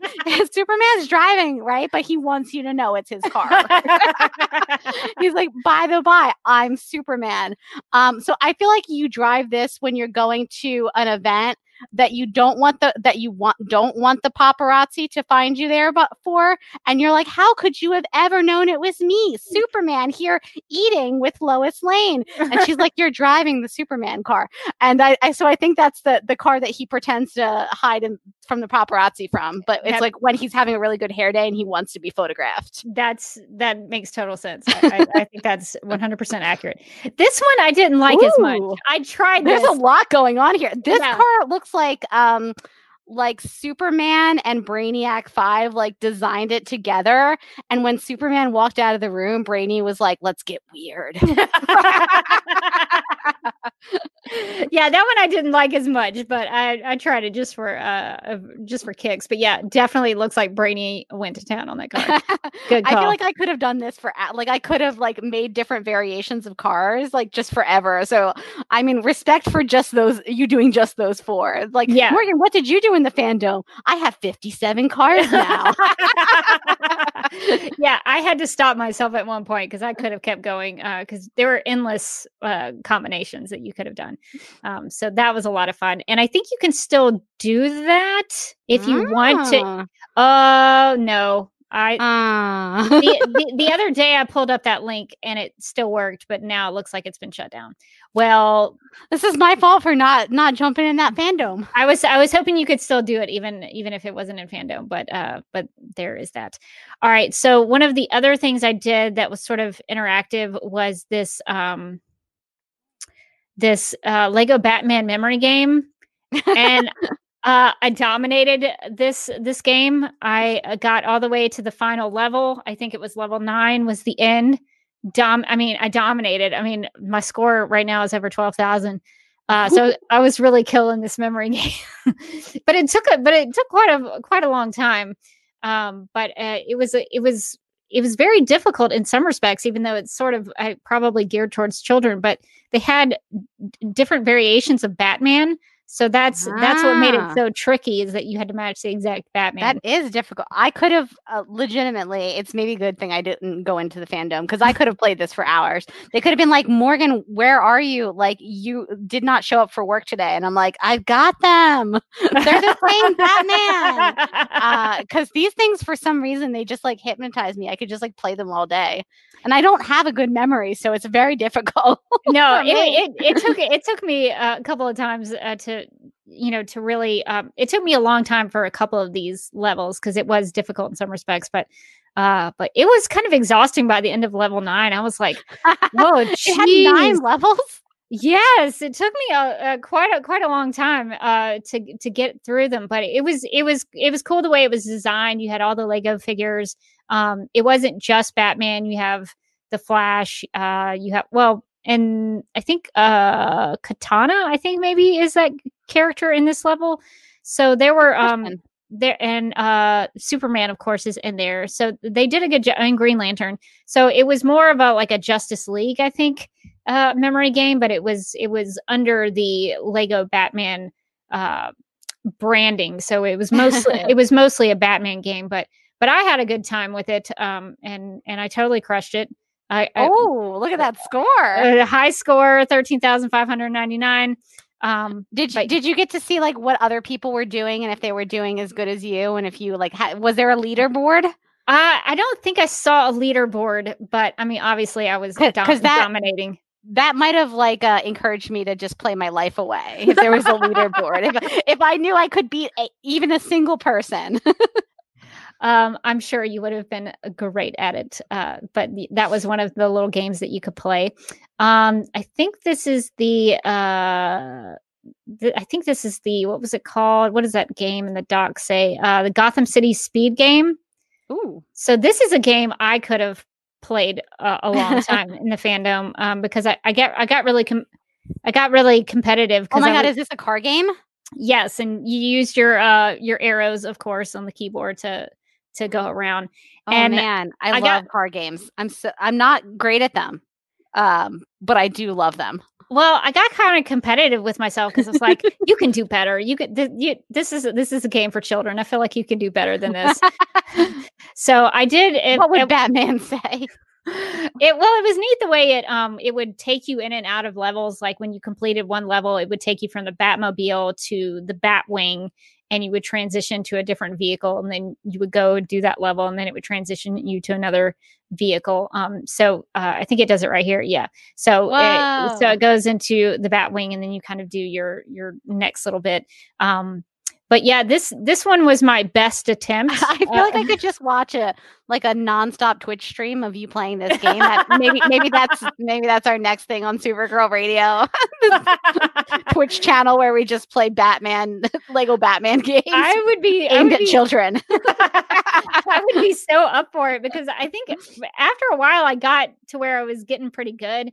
But I could not get to one of the last levels. This is me up against Mr. Freeze, and yeah, that's getting complicated. Yeah, and I think I'm trying to freeze you. I've been no snowballs. I've been training my whole life. I feel like for this game because anytime I go to an arcade, I'll play like Galaga or games like that where this is basically I think Galaga. I feel like driving on the New Jersey Turnpike is my training for this game.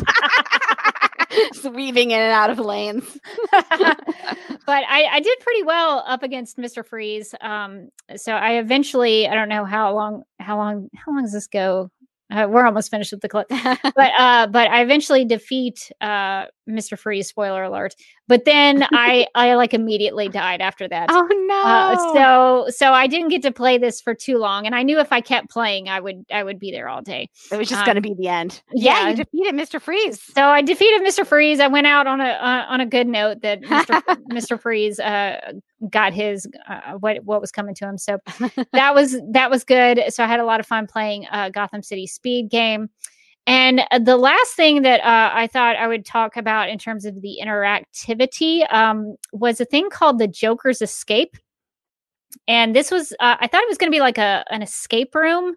Yeah. But it was kind of that, but it was more of a one person player kind of a thing. So you couldn't do it with like a group of friends or anything. It was only you could do it. And it had a couple of different rooms. I'll show you one of the rooms that I did because it makes me laugh the most. It's kind of embarrassing, but I'm going to play it for you because I think you will get a lot enjoyment out of it and it will make people happy. And so that's, I think, the thing that I'm willing to put out my embarrassing clip over. So basically what this clip is, the first room that you went in, you had to record a Joker cackle. So you had to match the Joker's cackle 3 times, and then you would get out of the room and go to another room. So this is me attempting to do the Joker cackle, and you'll have to let me know how well I did.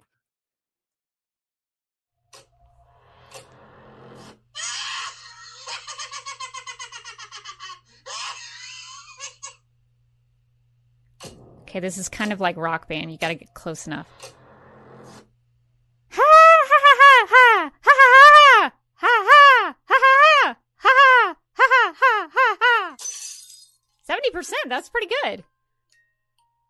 I mean, it sounded terrible, but I at least matched the audible loudness and the rhythm. All right, let's try this one.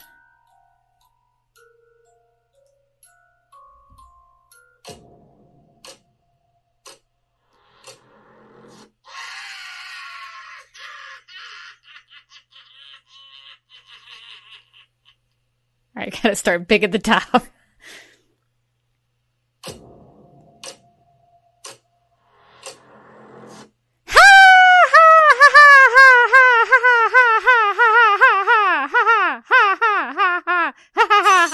I almost ran out of breath on that one. 80%, not bad. It was terrible, though. No one is going to be scared of that. That's what I'm talking about. You're almost as disturbed as me. Almost. Well, at least almost is. All right, pick another mask. Let's try this one.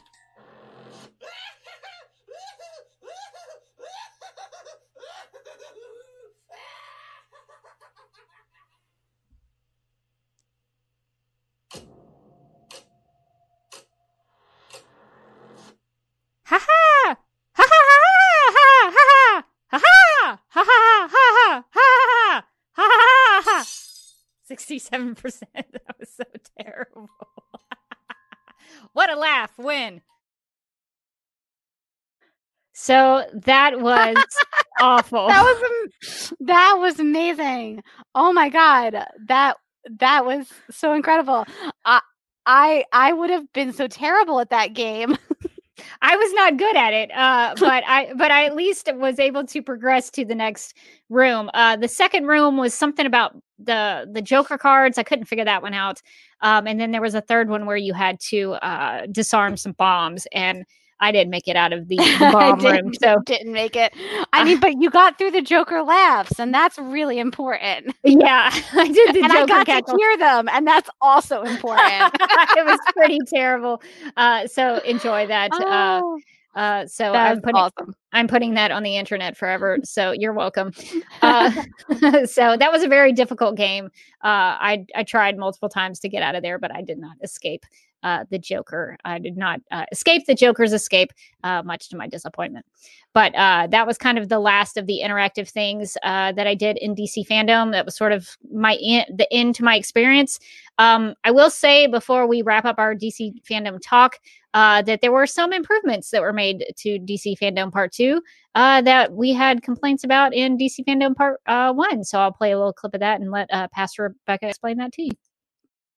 Hey everybody, it's Rebecca Johnson here of Supergirl Radio. I'm about to head into DC Fandom to check out some of the Supergirl stuff. So I'm excited to see what's maybe new and different because this promises to be a lot more content, more interactive content, and more TV/Supergirl content. So I'll be curious to see what that's like. So let's go ahead and head into the Dome. So we've got a main page, a different looking main page. Before on day one, it had the main live stream that was happening, which would have been the, the Hall of Heroes. So that's what that was. I guess if we click on it again, is it any different? I guess you have to just click on them individually. It's not a live stream anymore. But so the Hall of Heroes is still there, but we've got some different destinations. One thing to note that immediately catches my eye is this menu at the top of the page. Isn't that interesting? They now have a schedule link. Oh my gosh, that's amazing. So I can go in here and see my schedule. It doesn't matter so much this time because mostly everything is on demand, so you can watch it anytime you want. So it doesn't really matter what the schedule is, but I appreciate that button exists. So this is sort of my schedule. I basically put everything on there. It's not like it's anything specified, but I'm glad there is a link now. That's what they should have had the first time, but can I get back out to the homepage? How do I get back out to? Oh, that's interesting. I can't click on the logo and get back out to the main page. Well, that seems like that was all pointless. I got a schedule link, but now I can't get back out to I guess I'll just have to go DC Fandom, get back out here. So that's kind of a bummer, but and it's nice. You can get a direct link to the store. So it's a little bit better. They've made all the icons look similar. There's a nice search function. Oh, cool. So you can search by character. So some of the more popular characters, Superman, Wonder Woman, Batman, Aquaman. Yeah. So 2 steps forward, 1 step back, I think is. I like real cackled. Thankfully, I was on mute when you were like, wait, how do you get back? How do you get back? I guess you can't get back. Like you were so excited to find your schedule and then to find out you couldn't get back was really funny. It was aggravating, but they at least tried to improve it a little bit. So I will give them that. They'll get there eventually one day. They'll figure it out. It does seem like a big improvement on the first time where it seems like it would be like really hard to find what you wanted to watch. So yeah. And it was definitely overwhelming. There was a lot of content. And Rachel brings up a good point. The videos weren't working for a while at the beginning. That was true. For about 30 35, 40 something minutes. Nothing was working. Like nothing worked. Oh no. Yeah. So they extended it out a couple of hours to make up for that. You So would have that had was nice. more time to play that Joker's escape room Oh game. my gosh. I should have used that time to practice your cackle. Get it 100%. I feel like I could have gotten better. I would have gotten there eventually. But yeah, so that was basically my DC fandom experience. I hope everybody had a good time in it. I sure did. I just wish I had had more time. Can I just say, I feel like I went to the fandom now after this episode, and I think you need all the props because I literally feel like I went to the DC fandom. I did not at all, like at all. So thanks for not only going, just going, but also doing all those videos and the clips and like all the interactive stuff and showing us all, bringing all this stuff back for us who like maybe missed a couple of these panels or missed the interactive or didn't get to laugh with Joker. It was really cool. It was really cool to join past Rebecca and see all that stuff.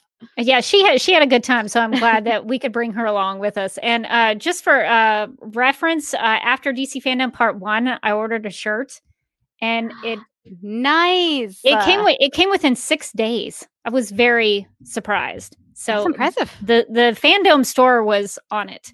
So good for them. But yeah, I had a lot of fun doing it, and I'm glad that we could make this a little more visually interesting on the live stream.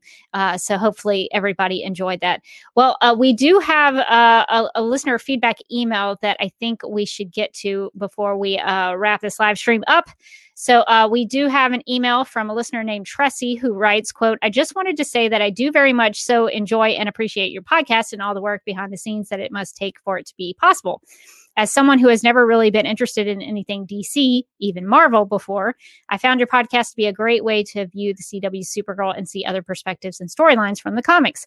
I've only been watching Supergirl since July, so I've not followed the show from the beginning or participated in any live tweeting or Instagram feeds. I don't recall this specific episode it was mentioned in on your podcast, but I do recall the comment that your podcast would not mention fandoms and ships. I found this disappointing because in watching the show, I immediately saw the potential romance between Kara and Lena, and I have never used social media as a platform to engage with other fans of TV shows. None of my friends watch Supergirl, so I was excited to hear what your show might have said about the Kara-Lena dynamic. I was disappointed when it was belittled to be a fandom that you said you would not discuss. But you recently just did an entire episode, essentially giving light to an entire different fandom and even encouraging fanfic with hashtag William's comment. And you immediately were discussing William as a potential love interest for Kara. I just want to know why that is different than Kara and Lena, or why you wouldn't then also discuss Kara and Lena's dynamics and the parallels of their scenes to Lois and Clark. I love that you are creative with the episode and included your fans as well as fans of the show. I'm just trying to understand the difference in one or the other, unquote. So for a second, I thought that she or what's the name for this letter? I don't want to Tressie. So I don't know. But I was laughing because I thought Tressie was implying that there was a large William is Comet fandom out there, and I was like, really? I thought it was just a weird inside joke that because we just love Comet the Super Horse so much, we just want it on the show in any possible way. But I mean, I guess maybe there is a very small fandom out there that we are apparently representing. So I think it's just us. It's definitely just us. It's just us entirely. Okay, so this is going to be kind of a long answer. I don't know, Morgan, if you have any thoughts on this that you want to share. It's funny. I read over the doc the other day, and I read this email and I was like, oh no, my tummy hurts. But I was like, all right, let's do this. Let's do this. So I don't know if you want to go first and then I can kind of bounce off of you. Yeah, no, that's fine. And Tressie, I think it's a fair question that you ask, and I appreciate you taking the time to write in, and I hope you're enjoying Supergirl so far. For me, I don't mind talking about the pairings on the show when they come up in storylines or as part of scenes in an episode. But in my experience, and I've had quite an extensive experience in TV fandoms and things like that, but ships and shipping, in my experience, have always been negative and divisive. And I try to stay away from that as much as possible now, because I've not had good or positive experiences with that. I don't care that people ship who they ship. I just think that for me as a reviewer, and that's kind of how I see myself as a podcaster, we're taking the episodes and the content that we're giving, and then we're reviewing what we see. And I think it's only fair to only judge what we're given on the show.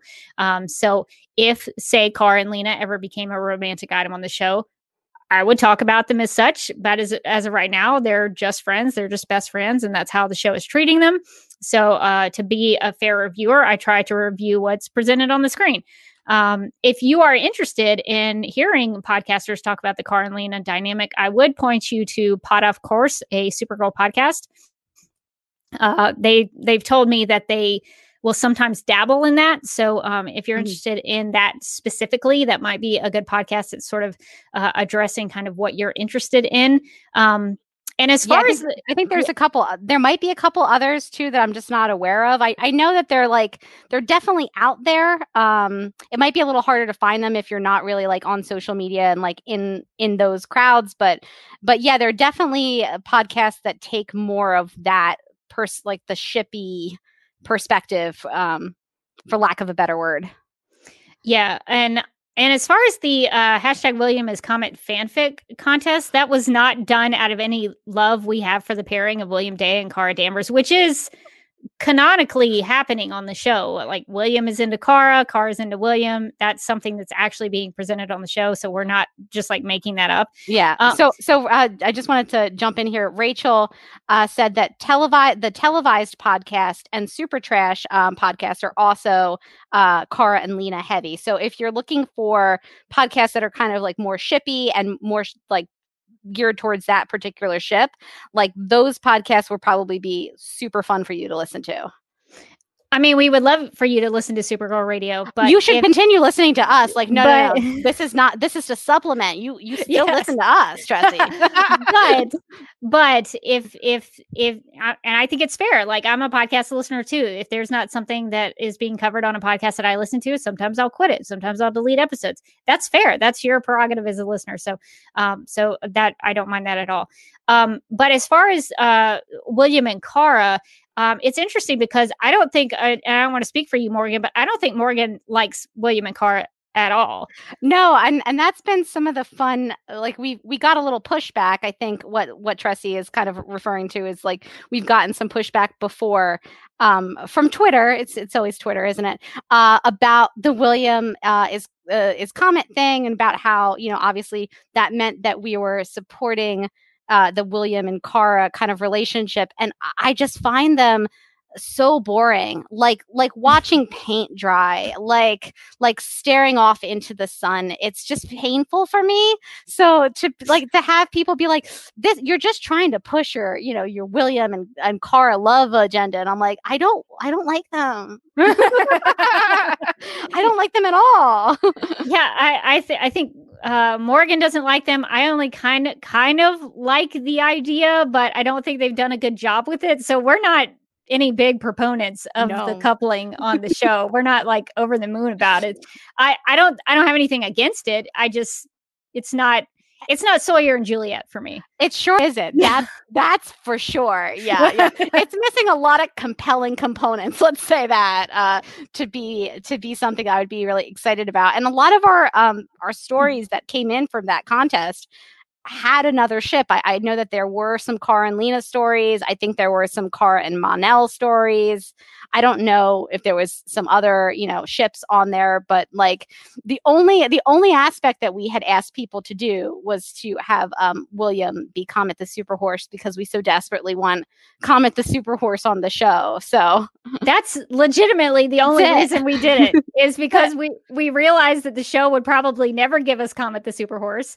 And the Comet the Super Horse could be another character too. Like, I'll take Comet in any form. If it like turns out that like somebody random is Comet the Super Horse, somebody in the background, that's fine. Yeah, just some sort of reference, that would be okay with us. But like, we realized that the show would never give Comet the Super Horse to us because it doesn't seem like it cares about that kind of thing.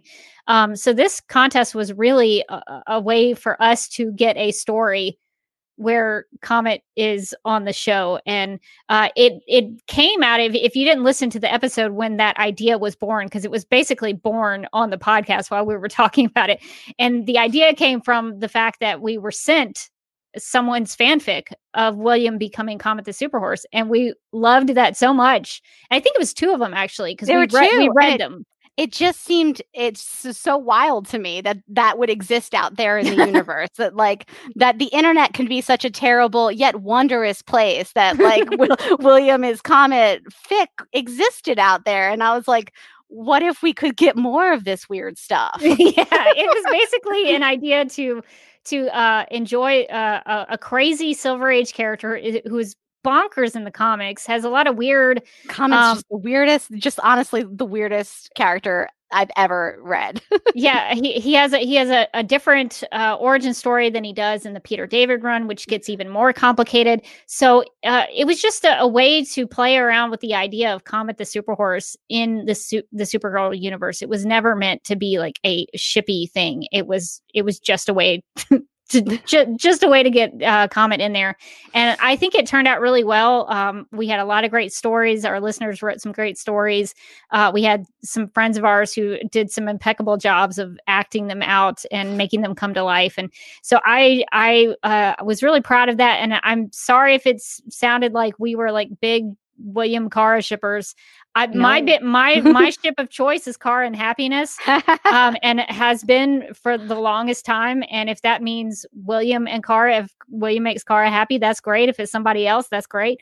But yeah, we just we come from the Smallville trenches. Yeah, and it's funny because to me, like, if you ask me what's my Supergirl ship, I would probably say Kara and Lena. Like, I think that's kind of the most compelling ship on the show. Like, I would love it if the show went in that direction. I think it would be really fun. It would be really interesting. Obviously, I love whenever Melissa Benoist and Katie McGraw are in a scene together. Like, all the scenery gets chewed. It's delicious. It's fantastic. So that would mean more of those scenes. I think they have really good chemistry together. Like, I scroll Twitter. I see the fan art. Like, the fans are really talented. And I'm like, oh my God, like, look, it's a little comic where they're like pirates or something. I love those. That actually is really well done. Right? I always want a comic where Kara and Lena are pirates that fall in love. Give me those. I want those. But I will say, like, I think from my perspective, I'm just like not much of a shipper. And I was like thinking about this because I had read this email and I was like thinking about it in the shower and I was like, yeah, why don't we talk more about the ship things? And I think it's just because it's not something that's like, I ship things and I like certain relationships on certain shows, but it's not something that I sort of hang my hat on too much. And it's not something that I'm like super interested in talking about to like, or like raving about, talking a lot about. Like, I'll pass by it and then I'll, go to something else. And I feel like that's been that way for a while. Like, I've had my ships in the past, but that was like, way back in like the Smallville and the Buffy days. And like, I was like, what's the last show that I really shipped something hard? And like, I couldn't come up with anything like very recent. Like, yeah, Sawyer and Juliet from Lost, or like, some couples from Gossip Girl or something like that, where I was like, no, I love them. But even then I wasn't like probably sitting there like going like, okay, let's break down this scene between these two characters. So I feel like for me to like sit there and talk about a ship for like a long time would be like a little bit disingenuous to like the way that I like consume media and review media. I think, like Rebecca said, we kind of look at what's on the screen. So like, if you're talking about Kara or, Kara and William, or Kara and Mon-El, or, Lena and James, the grown man Olsen, sure. Yeah. Like, I'll talk about that because I have to, because there they are. Yeah. But the ship thing is kind of something where I'm like scrolling Twitter and I'm like, ooh, are they in space now? Like, I love Supercore fan art so much. They do so many jobs. It's like Barbie. They're in so many time periods. I love it. I love it all. But like, it's just not something I feel like you and I think, have kind of similar approaches to like the show and like to talking about the show. And I just don't feel like we come at it from that shippy perspective. And to try to kind of force that on the podcast, I feel like would feel disingenuous, if that makes sense. So that's, I think, in my opinion, that's kind of why we don't really discuss it that much. Yeah, in my younger days, I would have cared about stuff like that. Same. But as I've grown older and more mature, I guess in my old age, that's not as important to me anymore. Like good writing and good directing and the editing and stuff. Like I care more about that kind of stuff than I do the shipping. And like, would I love there to be a really compelling love story on Supergirl? Yes. Yeah. Like, would it be cool if it was Kara and Lena? Yeah. Like, have we experienced a compelling love story on Supergirl? No.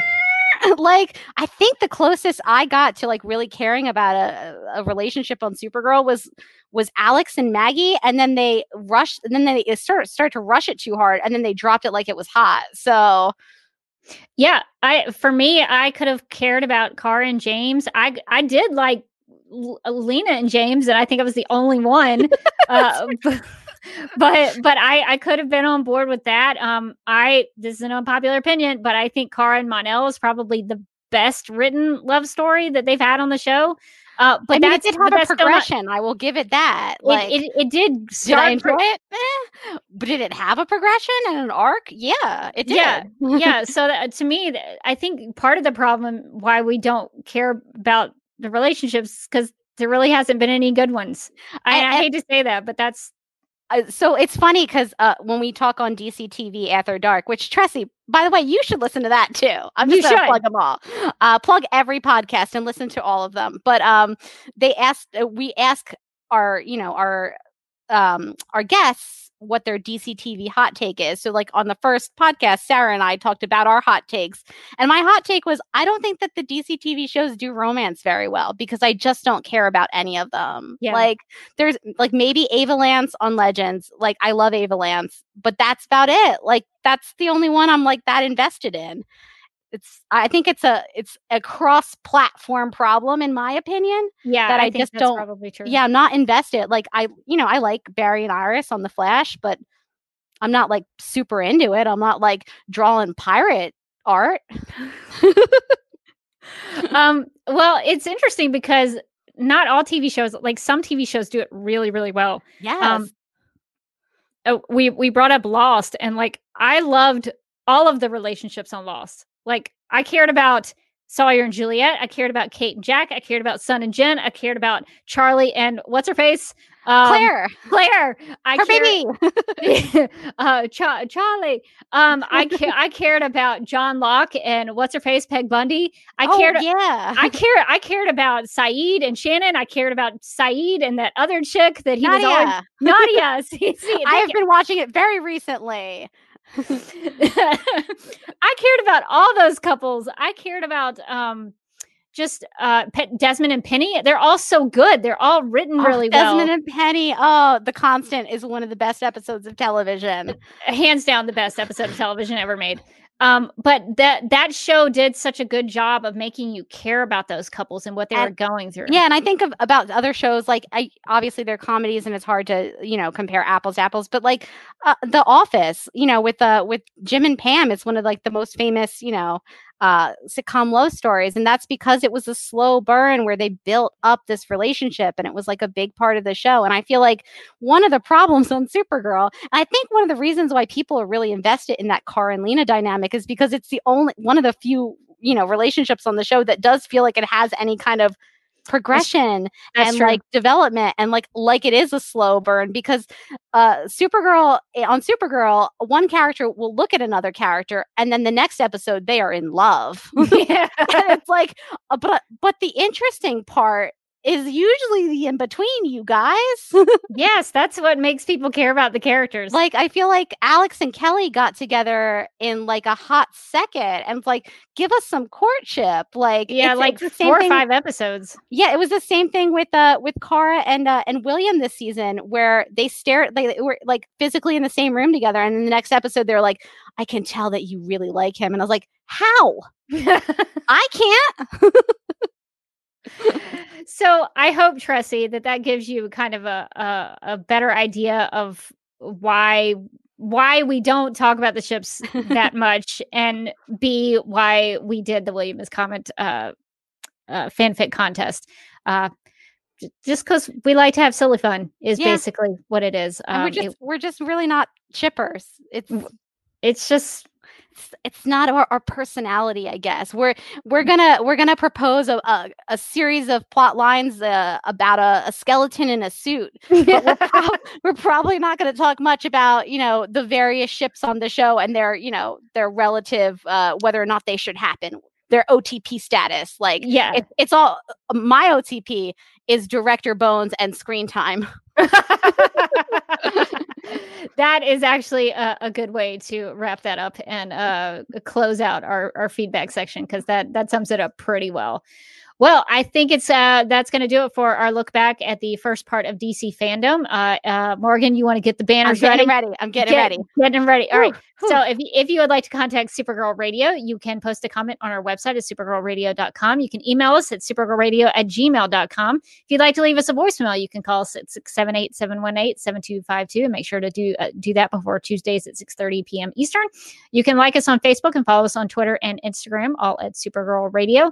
You can listen to us on Google Play, iHeartRadio, and Spotify, where we also have a Spotify playlist that includes music featured on and inspired by the show. We're also on Radio Public and Podchaser, so you can check us out there. We're also listed on DC's fan page, which you can find at dccomics.com/DC-fans. And we're available on Apple Podcasts and Stitcher Radio, so if you have some time, we encourage you to give us a rating and write us a review. And if you're like, Rebecca, that's so much information, I cannot handle everything that you just mentioned. Don't worry. If you go to supergirlradio.com on the right side of the page, you can find all the links to everything I just mentioned. So we make that very easy for you. So that's a way that you can check that out. And we have a new way to get into the DC TV plugs.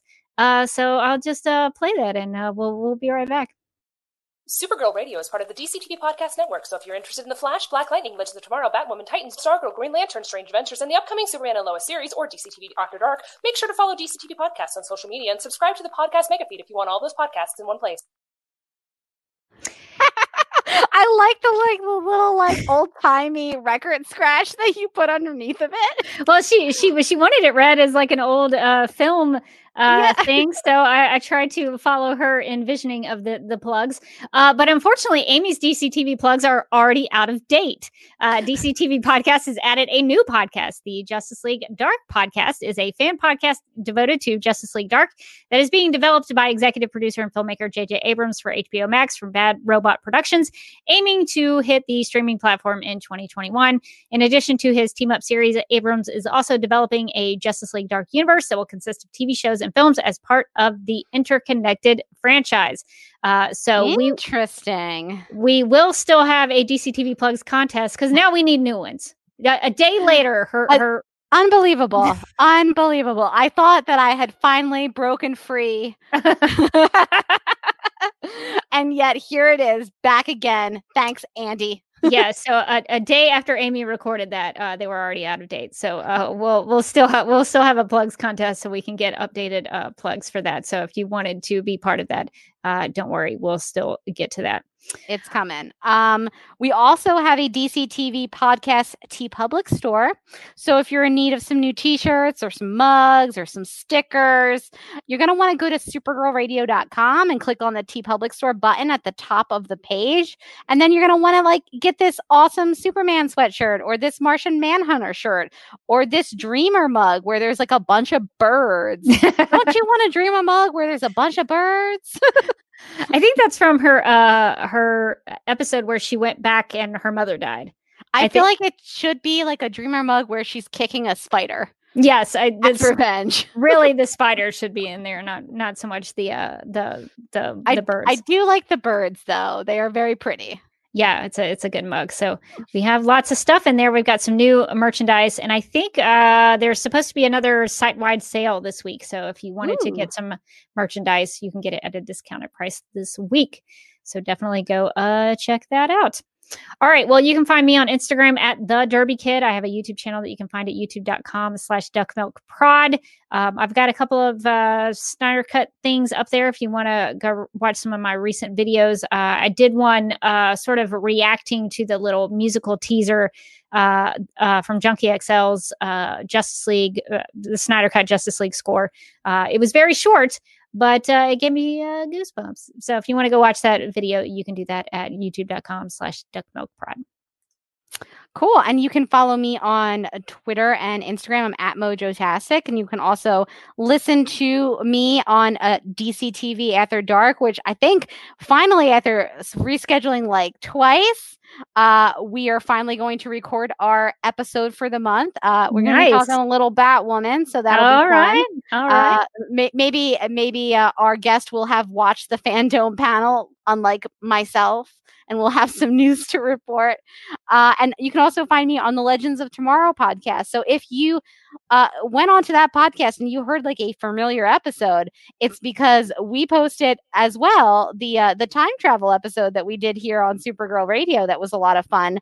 But we also, in truly uncharacteristic fashion, have a second episode coming out. Maybe this week, probably this week at some point. That's very exciting. We have a very special guest star who is maybe a little inebriated. That's right. Sarah's back. She still hasn't watched Legends, and she's had a few drinks. So you're gonna wanna subscribe to that one so that you can get that latest episode. That seems to be a very popular set of episodes. People keep asking for them, and poor Sarah is first like, can you consider my liver? First, one. But secondly, like, I really actually kind of now want to watch the show. Can we be done with this? And we're like, no, you can't watch the show. It's the meanest thing where you're like, you really like a show and you're just telling your friend she cannot watch it. That is funny. Well, I will definitely be looking forward to that.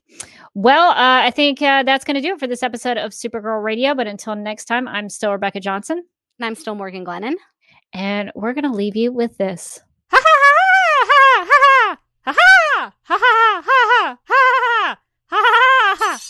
What a laugh when...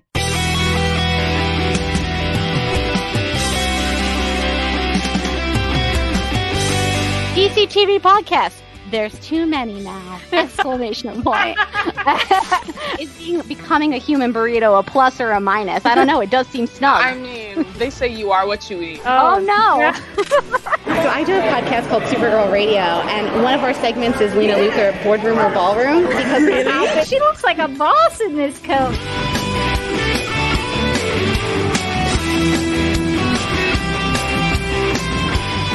Is Nasty Luthor like a different Luthor? It's not just Lena being mean? No. Ooh. Helen Slater here. It's so fun to know that you're hosting a podcast called Supergirl Radio. Yeah!